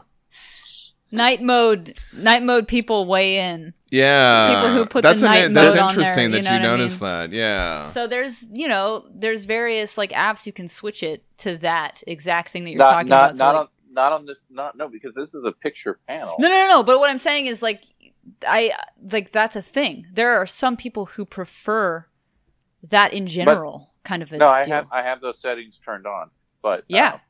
it doesn't work on this panel. I totally agree. This would definitely be better if it had a night mode. Had a night mode. Also, I feel like he looks like a transformer. He looks more than meets the eye. He looks like a smooth plastic toy. It looks like there's more than meets the eye. Like she looks like a person, but he is drawn like he's like a. I don't know. I kind of like this version of Hellboy. Okay. I was going to talk about that. I'm fine with the way he looks. Okay. You know. I'm not saying I'm not trying to be a hater. I just like it. It was different. It was different for me. And so we're in the backseat of this pink Cadillac, and Hellboy is staking out an area with FBI agent Emma Granger. And they're waiting for a goat man. Hellboy has his doubts, but Granger says they're bait and they need to act like it. And so she puts on lipstick. What is this? And there's also this weird effect in the story, too. It's kind of like a throwback. It makes me think of, like, I don't know what, this little element where they have the heart on the bottom of the page, this Yeah. black little heart. And so as we go on, it'll, like, bleed more and stuff like that, which I think is an interesting touch. Right. It kind of makes me think of, like, old, maybe, like, romance comics or something like that, which it kind of feels like what they're trying to do here. And so, Granger, she puts on her lipstick and Hellboy goes, Christ, I'm taking a nap. Wake me up if we get attacked by your killer goat. Jeez. Other than it really needs a black border instead of a white border. I do like the artwork. I like the colored pencil pastel, like pastel look to it. It's just, because like there's like a difference between like digital art, markers, paints, and all that. Right. The way that colored pencils, if you do it right, it looks really good. Yeah. And I feel like that this looks really good. Of course, this could also be just penciled with digital renderings to turn the colors the right way, but I don't really know. Either way, I like the way that the artwork looks. Right hand is a little bit bigger, still too small for my taste. I like it. I think it looks pretty good. It kind of reminds me of the Alex Maleev Hellboy that we saw in the 1950s. And some people round the fingers out. They're not round, they're flat. Oh, okay. So they're flat here, which is good. And we cut to night 4, and the two are sitting in silence. Hellboy says the BPRD is ready to reassign him to something-eating fishermen in the Congo. But Granger says they've discovered the Goatman has been killing for a decade, and they think he was a scientist experimenting with gene combination. Hellboy asks, why would he turn himself into a goat? Maybe he wanted to impress his girlfriend, Granger responds. He should have taken her to Paris, Hellboy says. Is that how you impressed Anastasia what's-her-name by flying her around the world? And so here Granger is referencing... Being a super creep? Right. Yeah, she's being a super creep. And she's referencing Anastasia Bronzefield. We haven't seen her, but Broom mentioned Hellboy had been off with this woman for over a year in Abe Sapien the Drowning. Can I just say, if this was flipped, absolutely Oh, unacceptable. right, yeah. So this is unacceptable behavior. Like, Well, this she's is like, not oh, okay. it's all over the internet. It's you know played what I for mean? laughs here, Yeah. but like, I'm sorry, this is a very uncomfortable situation. Like, this is, ugh. She's like, is that how you impressed this other person? Right. Sorry, I read about it on the internet. There are entire sites devoted to your love life. He is trapped in a car with this Right, person yeah. who keeps trying to like be physically intimate with him, and she's talking about like how she read about him on the internet. This is real creepy. It's real scary. He gets real quiet. It's very scary. Yeah, well, it's been a slow news decade, Hellboy responds. He says he'll give the Goatman a few more nights, but then he's heading to New York. I hear they got alligators in the sewers. And Granger frowns. You always this funny? Not on purpose, Hellboy says, Yeah. looking out the window. Yeah, like I saw one of your socks on eBay and I bought it and I smell it at night. Like, what are you? This is not flirting. This is not good flirting. On night 7, Hellboy's just taken Granger out for dinner. And so now they're waiting in the car, and he's starting to get impatient. Well, okay, no. She says thanks for dinner. He goes, no worries. I figured it was finally my turn to pay. So she's been like, oh, let me buy you dinner. And he's like, okay, I kind of feel bad she's been buying me Right, dinner. yeah. We're working together. It's a professional courtesy. It's like a professional courtesy to him to do that. But like to her, it's a different thing. And so anyway. But I do like this shirt. It says, heart to rock, love to rock. Love to rock. And I was looking for, I so I want this actually shirt. got online. I was looking for this shirt. I found shirts that said, I love rock and roll. I found a shirt that said, I love rocks. I found a shirt that says, I love rock, but I could not find a shirt that says, love to rock. I would love I this want this shirt now, though. But he's in this shirt and shorts, and she's like in this sexy red dress. Oh, yeah. And she's like, Totally overdressed for the situation. Overkill. and she goes, okay, I'm just putting this out there. Goatman's victims were always couples in the throes of passion. Maybe he was drawn by their raging hormones or some primal energy that they released, but whatever signal they sent, we're not sending. And so Hellboy's like, oh, come on, the Goatman isn't even real. Then they won't be interrupted, she says. What's the problem? So she starts advancing onto Hellboy, and she's like getting all on top of him. And then just then, the Goatman attacks. He rips open the top of the car. You gotta insert like a goat sound here. I love the goat sound. I love this. I love the onomatopoeia for that. I love the artwork on this, It's great. too. The Oh, it's Goatman good. look is really good. Really good. He's got like this giant axe or something like that. And so Granger, she pulls her gun. You couldn't wait another minute, she asks, and then she starts shooting at him. Don't shoot him. He's chilling. I love this panel as Hellboy jumps out of the car, though, and he's like, book me the next flight home. This won't take long. And he's got some ducks on. Yeah, I love his outfit with the shirt and the shorts and his boots. He's- Just really good. I do like the right hand. What kind I of feel show? like What kind of show is he ready to go to? I don't know. He's ready to go to a Bad Religion show. That's where he's going. And he comes. He's going to Henry Rollins show. There He's you going to go. a Rollins show. And he comes out. He goes after the Goatman, and he blocks the goat's axe with his right hand of doom. I He's really very like that. skinny, right hand of doom. And he like He pulls. destroys the axe with his. It does. Yeah, it does. It cracks the axe, and he pulls the little goat beard. Yeah. I really like that. Oh no! Don't pull the goat beard. Thanks for the rescue, Eh. pal. He says it was getting a little hot in there, even for me. And the goat's all confused. That's a cute little panel where he's got him. I like the I art like on the this goat a lot. man. Yeah. The artwork is gorgeous. Yeah. It's almost like It still needs a black border, but you know. Yeah. I wonder if it's mixed media. Like, is it colored pencil? Is it watercolor? Is it markers? Is it like a mix of all It's got those? a really distinctive look. It really does. And so I wonder, I'd be curious to ask the artist, And- how he worked on this. You know, honestly, what I think it might be a little pencil, graphite pencil, and marker, and then digitally altered in Sure.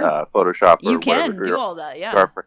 The way his arm is rendered in this red, it looks pencils. See, and some of it to me looks like markers too. Oh yeah, the way his shirt is drawn looks like wash. markers. It looks like Yeah. a wash Yeah. almost. It And- looks like it's really happening. I see Aubrey's point about the white panels, but I do like how the action steps out of the panels. like Yeah, I like Hellboy's that. boot His and the boots. goat's horns and stuff like that. Like, it makes the page very dynamic. Right. Yeah, no, the panel layout's great. And Hellboy punches out the Goat Man with his left hand. with his regular hand. Yeah. When you wake up, remember that I went easy on you, He did says. go easy on him. And Granger says, ha, meet your urban legend. Because Hellboy didn't think it was real. She's like, world's greatest paranormal investigator, Yeah, my looks ass. like you got your man. Yeah. He just cuts her off. He's had enough of this. And she goes, one of them anyway. All right. And so he kind of looks at her, and I feel like this breaks the ice between them. It's been so awkward, and he's like, look, Emma, my life's really weird. I can handle weird, she says. I just spent a year hunting a giant goat man. Well, I'll tell you one thing, Hellboy says. I'm not getting into the backseat of another car, ever. And she's like, oh, my parents would love you. Yeah, so it ends on a, she's not going to give him a hard time about it. They're joking about it. And the bleeding heart that's been in all the panels is now just a regular red normal heart. heart. Yeah, and so, yeah, I thought that was kind of nice. Canon or fan fiction? It's a fanfic for sure.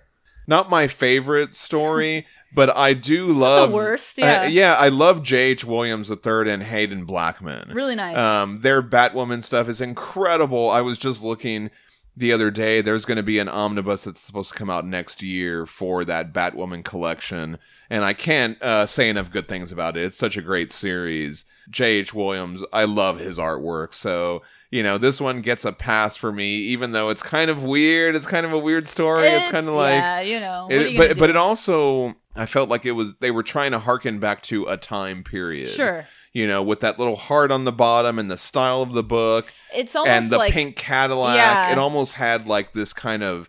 They were trying to do a romance normally novel, romance comics. Normally in that setup, maybe it's meant as like a tongue-in-cheek thing, right? Right. Where the guy is like, hey, baby, your parents aren't here now. Let's do some smooching. Yeah. There's no one around. And she's like, oh, I don't know. And then the goat man appears. And that would be like, that's your typical... But now it's Hellboy. Hellboy's being the one. Yeah. You're at make-out point and the goat man comes. So she wants to live this fantasy of the stereotypical kind of thing of like you're making out in the back of a Cadillac and a goat man comes around. Right. It's almost like she's like, wouldn't that be fun? Right. But it's a silly kind of play on that because she's trying to make out with Hellboy and Hellboy's like not having it. He's like, you're coming on a little strong. Yeah. This is uncomfortable. Can we just get this job over with? And it's kind of a practical approach to that. Okay, so this kind of goes back to something that Mark was saying on the podcast a couple weeks back, that he enjoys his platonic friendships. Yes. And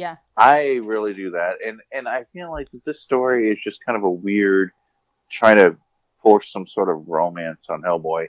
I don't know. Maybe it's just me being an old curmudgeon, get off my lawn kind of thing, but it just felt weird. That's why I wonder, like, if the reversal of the roles is meant as a joke, almost like it's kind of it's a play on that old story, kind of a thing. Like they're making fun of it. Maybe I don't know. I mean, they could be, and that's fine. But then it kind of goes back to the whole thing. It's just like I don't really enjoy seeing Hellboy in romantic situations. Right. Yeah. If they're sincere, if they're genuine. I don't want to be like a prude or anything. No, but but it's funny. Like the comedy is that he's like, nah, I'm all right. I'm all right. He's on No, I get that. Yeah. I get that. It's just, but for me, I mean, the artwork was stellar. I enjoyed the artwork on this one immensely. Right.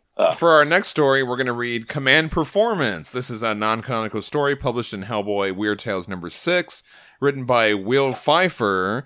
He's a comic book writer known for Catwoman Blue Beetle and Wonder Woman Amazon's Attack miniseries, illustrated by P. Craig Russell, colored by Lovern Kinzertsky, and lettered by Galen Showman. And if any of those names seem familiar, or this art seems familiar, it's the same gang that did The Vampire of Prague from Hellboy short stories. Yeah. Okay. So that was kind of interesting. I really like seeing P. Craig Russell back on doing a Hellboy story. And so this opens in 1991. Hellboy visits Paris on account of some murders that have been going on for 100 years. Oh, no. The victims are all drained from blood. That's drained an awful of blood long time and for murders. Yeah, and missing organs and parts of organs. Yikes. And so he goes to this theater, Le Théâtre du Grand Guignol. This is known as Grand Guignol, a theater in Pigalle district of Paris. From its opening in 1897 until its closing in 1962, it specialized in naturalistic horror shows. Its name is often used as a general term for graphic immoral entertainment. And the theater of Grand Guignol, that actually means the theater of the big puppet. And so we've seen a lot of puppet shows puppets. and stuff like that. And the Vampire of Prague was a puppet show type of thing. So I just started thinking of all these different things and how they're tied together. And so the real theater audience waned in years following World War II. And the theater building still exists, but now it's occupied by the International Visual Theater, a company devoted to presenting plays in sign language. Hey, nice. So I thought that was interesting. So this theater is still around, although in 1992 it was already long closed. I really like the art on here. As Hellboy goes in, he meets with all the actors. And so the actors are, there's like a man, a woman, there's like a strong guy, and a little kid. And as he's talking to them, there's also this creepy Iron Maiden, right? So there's Iron Maiden that kind of like opens up, and there's like a little whisper with like a green word bubble. I really like that effect because we know all about like Hellboy's history with Hecate. That's good. And all that kind of stuff, yeah. Or could it just be theatrics, right? We don't know. Hellboy asks how they still draw an audience. He figures slasher movies and video games had taken their place. And the guy, Andre, he says there's always a market for them. They've been going for over a century. Since your ancestors started this racket, right? Hellboy asks.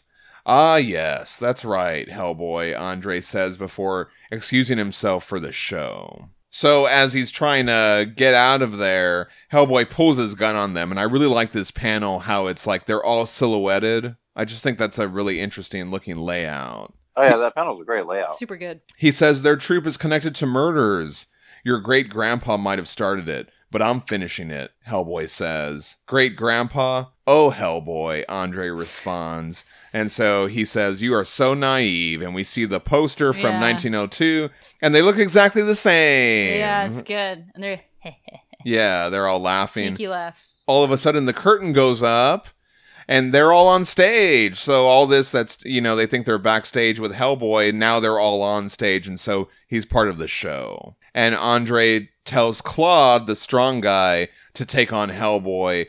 And so, like, Hellboy pulls out his gun, and he shoots Claude in the head, and, like his eyeball goes flying and all this stuff. And the audience is completely... He must have been aiming for his chest. Right. Yeah, yeah. And the audience is completely silent. And then Claude gets up, still alive, even though his eyeball is hanging out by a string. And then the audience goes crazy. They love it. Figures, Hellboy says. Andre says the patrons who died were happy to give their lives so their art could continue. And they all turn into monster people. Yeah, they're monster people. And so they all get on Hellboy, and they're taking him down. Andre gets this axe. I like how he, like, touches the sharp point of the axe. As long as one of us remains young and whole, thus do we all. Why don't you tell, don't show, right? Exactly. So Hellboy, after hearing this information, he looks over at the kid. That's the trouble with actors, he says. You talk too much. And so he shoots at the kid, now having that crucial piece of information. A lot of little blonde kids that are absolutely the devil. Right, in yeah. There's been twice already. Same kid? Because little blonde kids are the devil. Right. No. And so when I was one. And when he shoots the kid, he starts like going all weird, or I don't know. He is going all weird. He's turning into a monster. This whole thing is just like... And they all start kind of like hissing or like deflating or something. And then there's like some huge explosion where they all like disintegrate and scream out. This is just someone's on too much acid. And then so Hellboy's left there in the aftermath. All the debris is falling from the air. And then the crowd loves it. And they're telling him bravo and everything. They think it's part of the show. And so Hellboy's just like, heh, as he scratches his head. We cut over to later, and Abe Sapien's there, and he's like, oh, I thought you were going to wait for me on this one. And Hellboy's like, oh, it happened too quickly. I didn't get a chance to. And so they put it together. Oh, I guess the kid was some sort of fountain of youth, and he needed the flesh and blood of the patrons to keep everybody alive. And Hellboy's like, well, I just made a lucky guess. Case like this, you never really know what's going on. And this fucking guy rocks up, and he's like, hey man, you're great. The crowd loves you. I'm gonna represent you. I'm gonna pay you for your live entertainment. Yeah. And you got the goods. You got the goods. Yeah.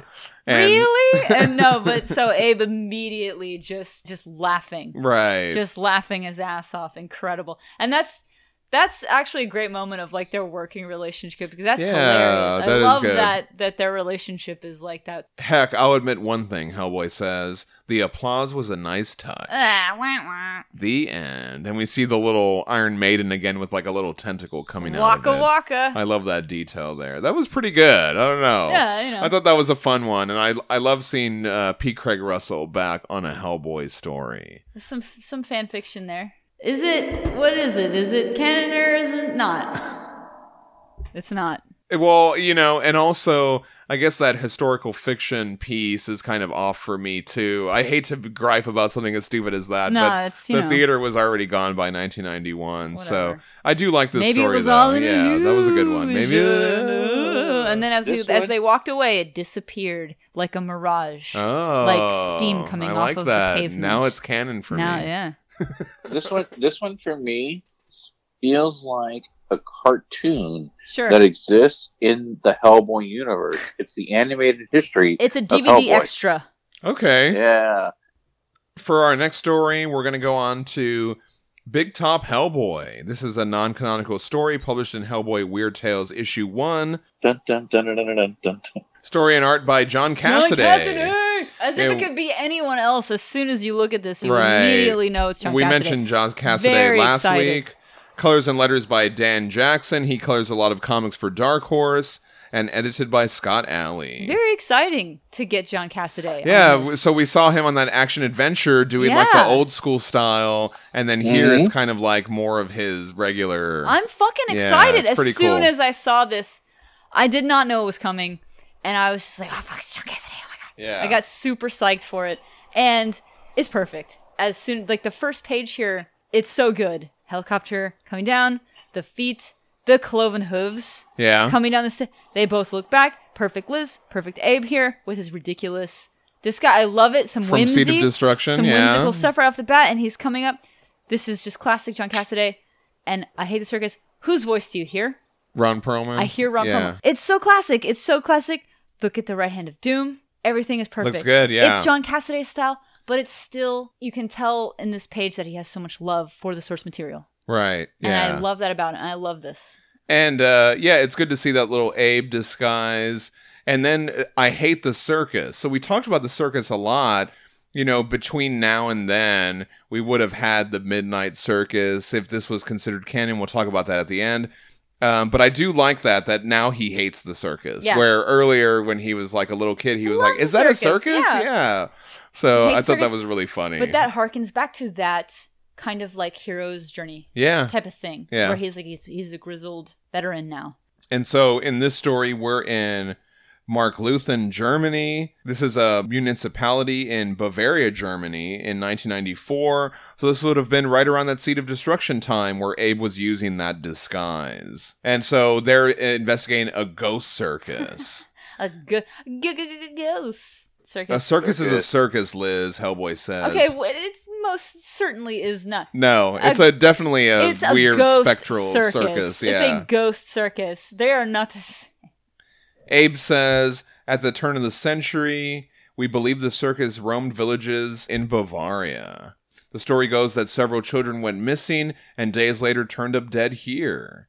And the circus, with its oddities and freak shows, was an easy target. The townspeople formed a mob and trapped the carnies in their big top, and they sent a tent ablaze, burning all inside to their deaths. 13 children have gone missing, Abe says. The circus has come to town for revenge. So that's why they're there. You Right. know, there's this whole history. So this is taking. So it's like Freddy Krueger again. All over. Yeah, I was just Yeah. going to say, yeah, Freddy Krueger Circus. Yeah, there you go. It's taking the circus archetype and the Freddy Krueger archetype and like smooshing them. And they allude to a piece of tech. And Liz is like, did you bring it? And Hellboy's like, yeah, I got it right here. So he's got something in his utility belt that he's going to use for all this. And so again, he says, I always hated the circus. They find the freaks of the world and make them feel ashamed like animals. Nice outfit, Abe. It's good. So I feel like that's a little dig at Abe because he's wearing that outfit to cover Nice outfit, himself. Abe. Yeah, no, it's you know good. what I mean? It's good. It's a good little. You get some personal relationships there. And Hellboy enters the circus, and when he goes inside, the artwork by Cassaday is just incredible. So good. I'm just falling So head over good. heels over this. It is so good. Oh, yeah. All the little ghost work in there, and I love how we focus in on Hellboy's face and just his glowing eyes. Awesome. Just really great pacing. I love the layout of this page as we just take in all the ghost madness that's going on He's within. chill. He doesn't give a fuck. He's Yeah. not distracted by any of that. And so this little carny guy, he shows up and he's like, "Oh, what kind of freak are you?" Wait, wouldn't he be the ringmaster? Yeah, there you go. Yeah, the little ringmaster guy. Thank you, Aubrey. Hellboy asks, "Where are the children?" Right down to business. Where's the children, creep? Yeah. And the ringmaster asks him, "Are you looking for a job?" Because he's all, Right, devil yeah. guy. And he's like, "I got one. Answer Face me." of a broken gargoyle. Right. Hooves. Grotesque. You looking for a job? Really good. And Hellboy says, "I got one. Answer me, or I'll kick your clown ass so hard you'll grow." Yikes. So he's like, "Oh, you think you're here for justice? We came to entertain the flatties. That's what we do. Our job. That's all we wanted. Now you stand on our grave." And I tried to look for this term flatties. I couldn't really find any. I couldn't find a really I'm not a term familiar for with that. that Yeah. phrase. So, So, let's go. yeah, I thought that was a weird term to use. The ringmaster says, "You want the children? Let me take you to them." And Hellboy gets engulfed by all these ghosts, like wrapping around. That's a him. really cool Yeah, really nice work illustration, here. yeah. And so Hellboy just wants him to admit it, that he slaughtered the kids. Justice comes no other way, the ringmaster says, and so Hellboy's like, "That's all I wanted to hear, you little clown bastard." And whatever he takes out of his utility belt, he holds it in his right hand, and he punches his hand underground. And then, so we cut to, now the circus is gone. Yeah. I thought that was interesting. So there's like some magic going on here in terms of like what Hellboy's using with He's this. brought it down all condensed into this like puddle. Right. And so he's like, "All right, Liz, now it's time." This is a plan that they had. Right, yeah. So Liz is like, so at this point in time, she's not particularly in control? Well, if this is 94, then yeah, like Okay. probably not, So- because then like she leaves, doesn't she? She quits later and goes to Agartha Yeah, so, and like- burns all that. Abe here is like, just concentrate, you can do this. Right. He's kind of like, he's providing some support there. Hellboy releases this thing. We're going to learn it's a spectral bomb. That's what they call it. That's super cool. Yeah, and I love this panel too as he like drops it and like just his hand is sticking through. Yeah. And then we see all the swirl of madness from the circus. I like the way that this little object operates. Like that was interesting to me. A nice little design I on like the that. object, yeah. And so Liz lights it up. And then of course the hilarious, Hellboy can get blown up Right, thing, yeah. which is, that's fun. He goes flying off, and of course it had no effect on him. Liz is like, "You would know more about these things if you showed up for briefings." And Hellboy says, "My hand, it fit in the portal perfectly like a glove." Like a glove. Like a key, Abe asked, because there's the whole, it's the key to the... Like a That's more of key. like kind of a movie thing, too, yeah. Yeah. See, these are people who are invested Yeah. in what's going on. These people are invested. And Abe asks Liz if she's okay, and she says, "Just a little cold. They killed all those children, Abe, and I burned them into nothingness." "How about you?" Abe asks Hellboy. "I've got the face of a broken gargoyle." "Yeah, I'm fine," Hellboy I love says. this. I love this. The end. I love Liz here. I love Abe. He's almost got like little scales here. Yeah, I really like the character designs on this one. And then of course Hellboy. It's great. It's just all of it is so good. It's great. And so Cassaday, chef's kiss. Love it. It fits into that 1994 timeline, too, of these characters. Yeah, you know so, canon or not? I would not mind calling it canon. Oh, I don't okay. mind. I don't mind. There you I go. think it's fine. What about you, Aubrey? It's on that level. As far as this one goes, with canon or not, I'm going to go ahead and say canon. Sure. Head canon, because I really do want more of the Abe Liz Hellboy Yeah. stories. That little group Yeah. that we saw show up at Yeah. the Cavendish Hall at the beginning of Seed of Destruction. I want more of that group because there's definitely a history there. Yeah. There's definitely a history in Hellboy. We got BPRD 40s, 50s, and blah, blah, blah. Yeah. You know? And the quality is there. had this one fallen in when we were reading the early stuff Sure. back in the day, I wouldn't have questioned this at all. Right. Yeah. Right. Yeah, I love that you said that about the team up, Aubrey. I would love to see more stories that are just Hellboy, Liz, and Abe. Absolutely. Just for sure. going on these random missions. I would love to see that book. Yeah. I'm glad you mentioned that. I would love to see more stories like that. And the reason Because- also why I think this could be potentially canon is that you could see this story continuing into the rest of the book. Yeah. Like you could see this Yeah. as the opening of a story. It felt like, and Abe's like a key.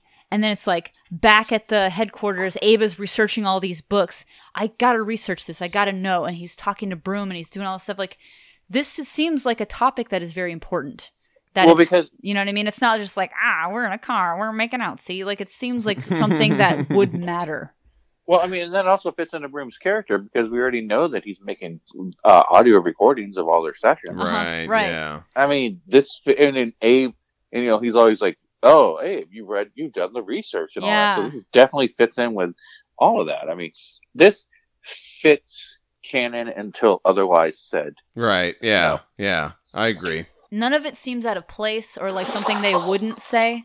It all seems like something. Within the characters, It seems yeah. like the beginning of a story. Yeah. And it seems like this could continue into the rest The of... cold open of the X-Files. Sure, or exactly, Or of the yeah. movie or something like right. that. Yeah. This could continue into another couple of books. Like this is... They're starting...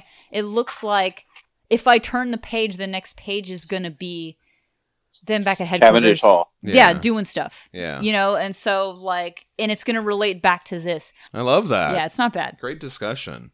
And for our last story, we're going to discuss Theater of the Dead.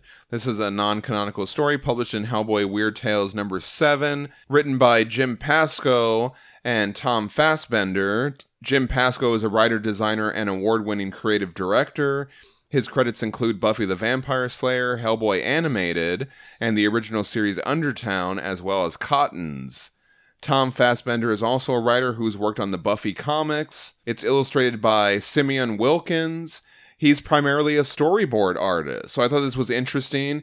He's gone on to work on a lot of the new Marvel stuff. He's working on Eternals and WandaVision. He also worked on the New Mutants movie, which hasn't come out yet, Detective Pikachu, Birds of Prey, Shazam, The Fate of the Furious, Cabin in the Woods, the TMNT 2007 CGI movie, and Which is better than all the other TNT movies. yeah, really. And the 2004 Hellboy movie. So he was also a storyboard artist on there, too.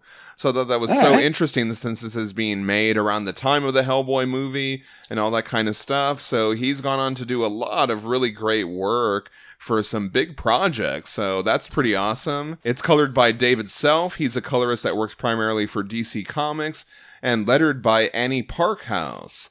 Annie Parkhouse has been one of the leading letterers in British comics for over 30 years. She won an Eagle Award for her works, which include Alan Moore's Marvel Man, Judge Dredd, 2000 AD, and Hellblazer, and edited by Scott Alley. And so on this story, we open up on a familiar thing, Hellboy and Abe fighting Nazis. I would not be defeated so easily, Hellboy, this robot-suited Nazi says. And then so we cut to Hellboy and Abe walking away from the beaten crew. Abe says, Yeah, I'd say it's fairly easily. Yeah, Yeah, I love that. This is like our third into the world scheme, you know? So that's pretty good. This month, they say, right? You Nazis. The war's over. Right. And they decide to go into this theater to catch a movie. Okay. Suddenly, all the townspeople are like running away. They say there's some guy shooting everything with a machine gun. This is just the non-Nazi nasty that I need, Hellboy says. Where can I find this guy? They're tired Finding of dealing him doesn't seem to be a problem. Right, and Abe holds up the Right. little gun, the bullet shells, right? And so there's like there's a trail of them, yeah, leading to the gunman. Oh, but I do like this, how they're tired of all the end of the world stuff, right? And now they just want to like some old-fashioned troublemaking or whatever.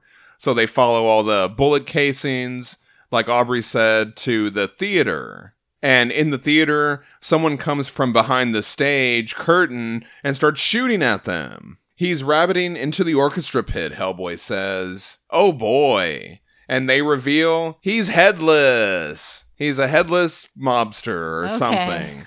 And Hellboy and Abe follow him into the pit. Zombie orchestra! I really love that reveal. The whole orchestra guys are all zombies. All right.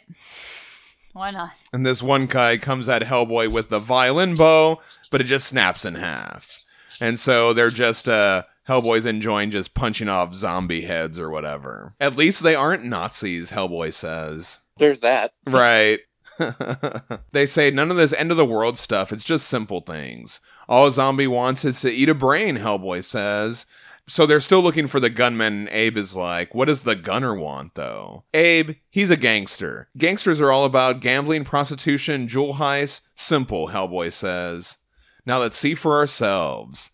So they follow it, and then inside, they find all these guys doing some creepy ceremony, right? We see like some sigil drawn on the floor, and there's like a mobster, and there's another guy, and they have like a violin case on the table. There's the headless gunman, and then there's some sort of like gorilla thing. What are you boys into, Hellboy says? Gambling, prostitution, jewel heists? All right. It's curtains for you two, the gangster says, and the whole damn place. No more playing for peanuts. I'm talking about the end of the world. So it is an end of the world scheme, and they thought that they weren't dealing with one. God damn it. And so the head guy, he holds up the head of the headless gunman, and he shouts for the monkeys to go get him, boys. And so these, like, they have these monkeys in these, like, suits or whatever that attack Hellboy and Abe. They're more like orangutan. Right, yeah. And in the scuffle, the head of the gunman gets, like, thrown aside.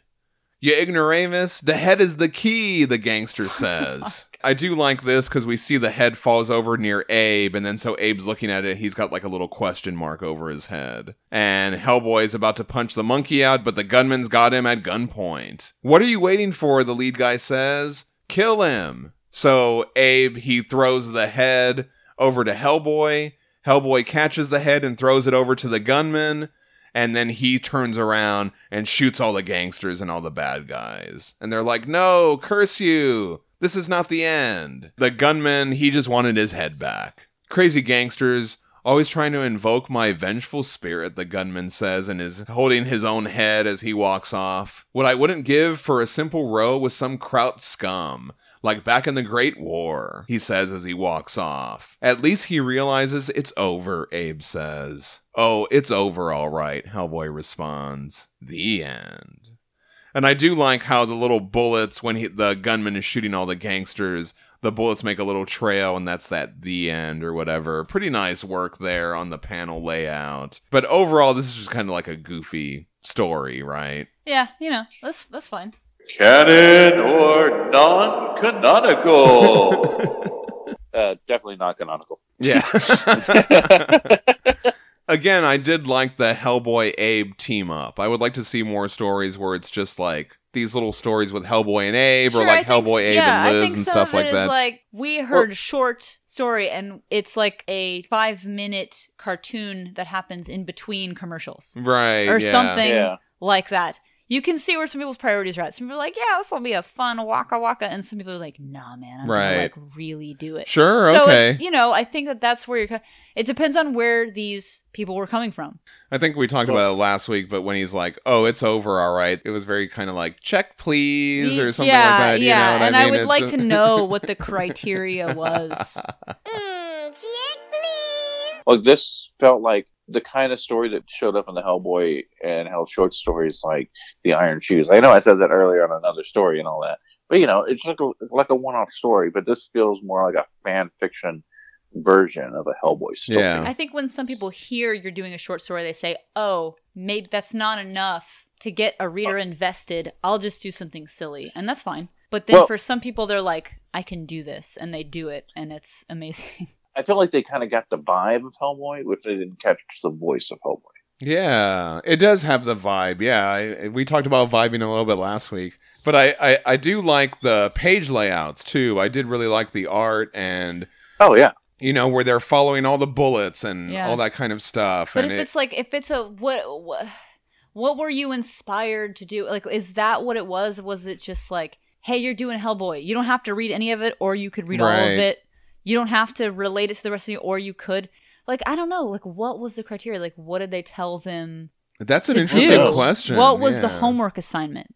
Well, I feel like if you were to take not all of these stories, if you were to take certain ones of these stories and were to hand them to somebody who read the movie, who was like, I love the Hellboy movies. Sure. And you're like, hey, if you like the Hellboy movies, here's a sampling that kind of feels like a mix of the movies, but also gives you kind of a flavor of the Hellboy short stories. Then I feel like you can use that as something as a bridge. Yeah. But that's a very narrow person. That's only like 3 people. Maybe they are. They're trying to appeal to a broad audience, and so they don't know who is reading this. It could be anyone. Right. You know, there's some stuff for everybody in it, maybe. Maybe that's the thing. Yeah. So, there you go. It is strange. I don't know. Some of these stories I was kind of like, I'm on board for these, and some of them I was kind of like, I don't know, so you much. know. Yeah. But I do like your question of what was the criteria, or Yeah. what was the little syllabus or one pager that they were like, okay, you're gonna do a Hellboy story now. Right. I would love to see Yeah. now, though, like Mark Tweedale mentioned, weirder tales. Like, this was in the beginning where not a lot had been done with Hellboy and Yeah. BPRD. And so now that there's been so much, if people came back and did something like this, I wonder what it would be. Some people you took know? their assignment really seriously. Yeah. Some people were invested in this world-building thing. Oh, yeah, that giant splash page by Jim Starlin that had all those Easter eggs. Excuse me. Yeah, that Yes, was pretty absolutely. cool. Yeah. Or like Cassaday. Yeah. He's serious business all the way. Yeah. He's gonna give you a fucking Hellboy story. And I'll well, give and the you a character has Hellboy. evolved so much more since these Right, came out. sure, exactly. Yeah. No, you so make a how good much point. Yeah. stuff What would was it be actually now? out there? Yeah. Yeah. Yeah, good discussion on these stories. I'd be interested to hear what our listeners think of these Weird Tale stories. Let us know which ones you like, which ones you think are canon or not. You know, that's something that we're playing around with. Obviously, they're all non-canonical, but just basically, which ones did you like? Which Sure, ones would you sure, like to be yeah. part of the canon if you could decide? You know, And you so, can enjoy stuff, you know, that Yeah. we were maybe like, all right, and that's fine. Like I said, we are making space for that. We're making room for that here. Yeah. For you to be able to enjoy everything that you want to enjoy. Yeah, so we're going to come back next week for more Weird Tales. We're so weird. And now Aubrey's going to say all the things. All right, everybody. How did you enjoy those weird tales? Why don't you send us a Hey You Damn Guys at HellboyBookClub@gmail.com or on Facebook at Hellboy Book Club Podcast and on Instagram and Twitter at Hellboy Book Club. You can also find our resources on our Facebook About section and also on our Podbean webpage. As always, a special thanks to Paul from Garterhon for the theme song. We love you. Love it. Also, thank you to Mark Tweedale for always with the reading order and sometimes showing up on the show. Yeah. We love you, Mark. And thank you, John, for always making all of us sound awesome, even though I'm still recording from home on my phone. Yeah, anytime. And I know I don't sound great, but, you know, John's making me sound good. You can find the podcast on Podbean, Apple Podcasts, Spotify, or wherever you get your podcast from. Next week, we are continuing with the Weird Tales, and we're reading Abe Sapien, star of the BPRD, 15 Minutes, The Dread Within, Cool Your Head, and Toy Soldier. So, you know what to do. You go out, wear a mask, and get your comics, you know, with some hand sanitizer, and read it in a bubble, or you can digital beam it into your brain with new technology that is going to be available by the time you're listening to this podcast. What? So, there you go. And join us next week on the Hellboy Book Club Podcast. Thanks a lot for listening, everybody. I'm John Salinas. I'm Danielle. And I'm Aubrey Lovelace saying, the applause was a nice touch. Yeah. Awesome. Oh. No, that's good.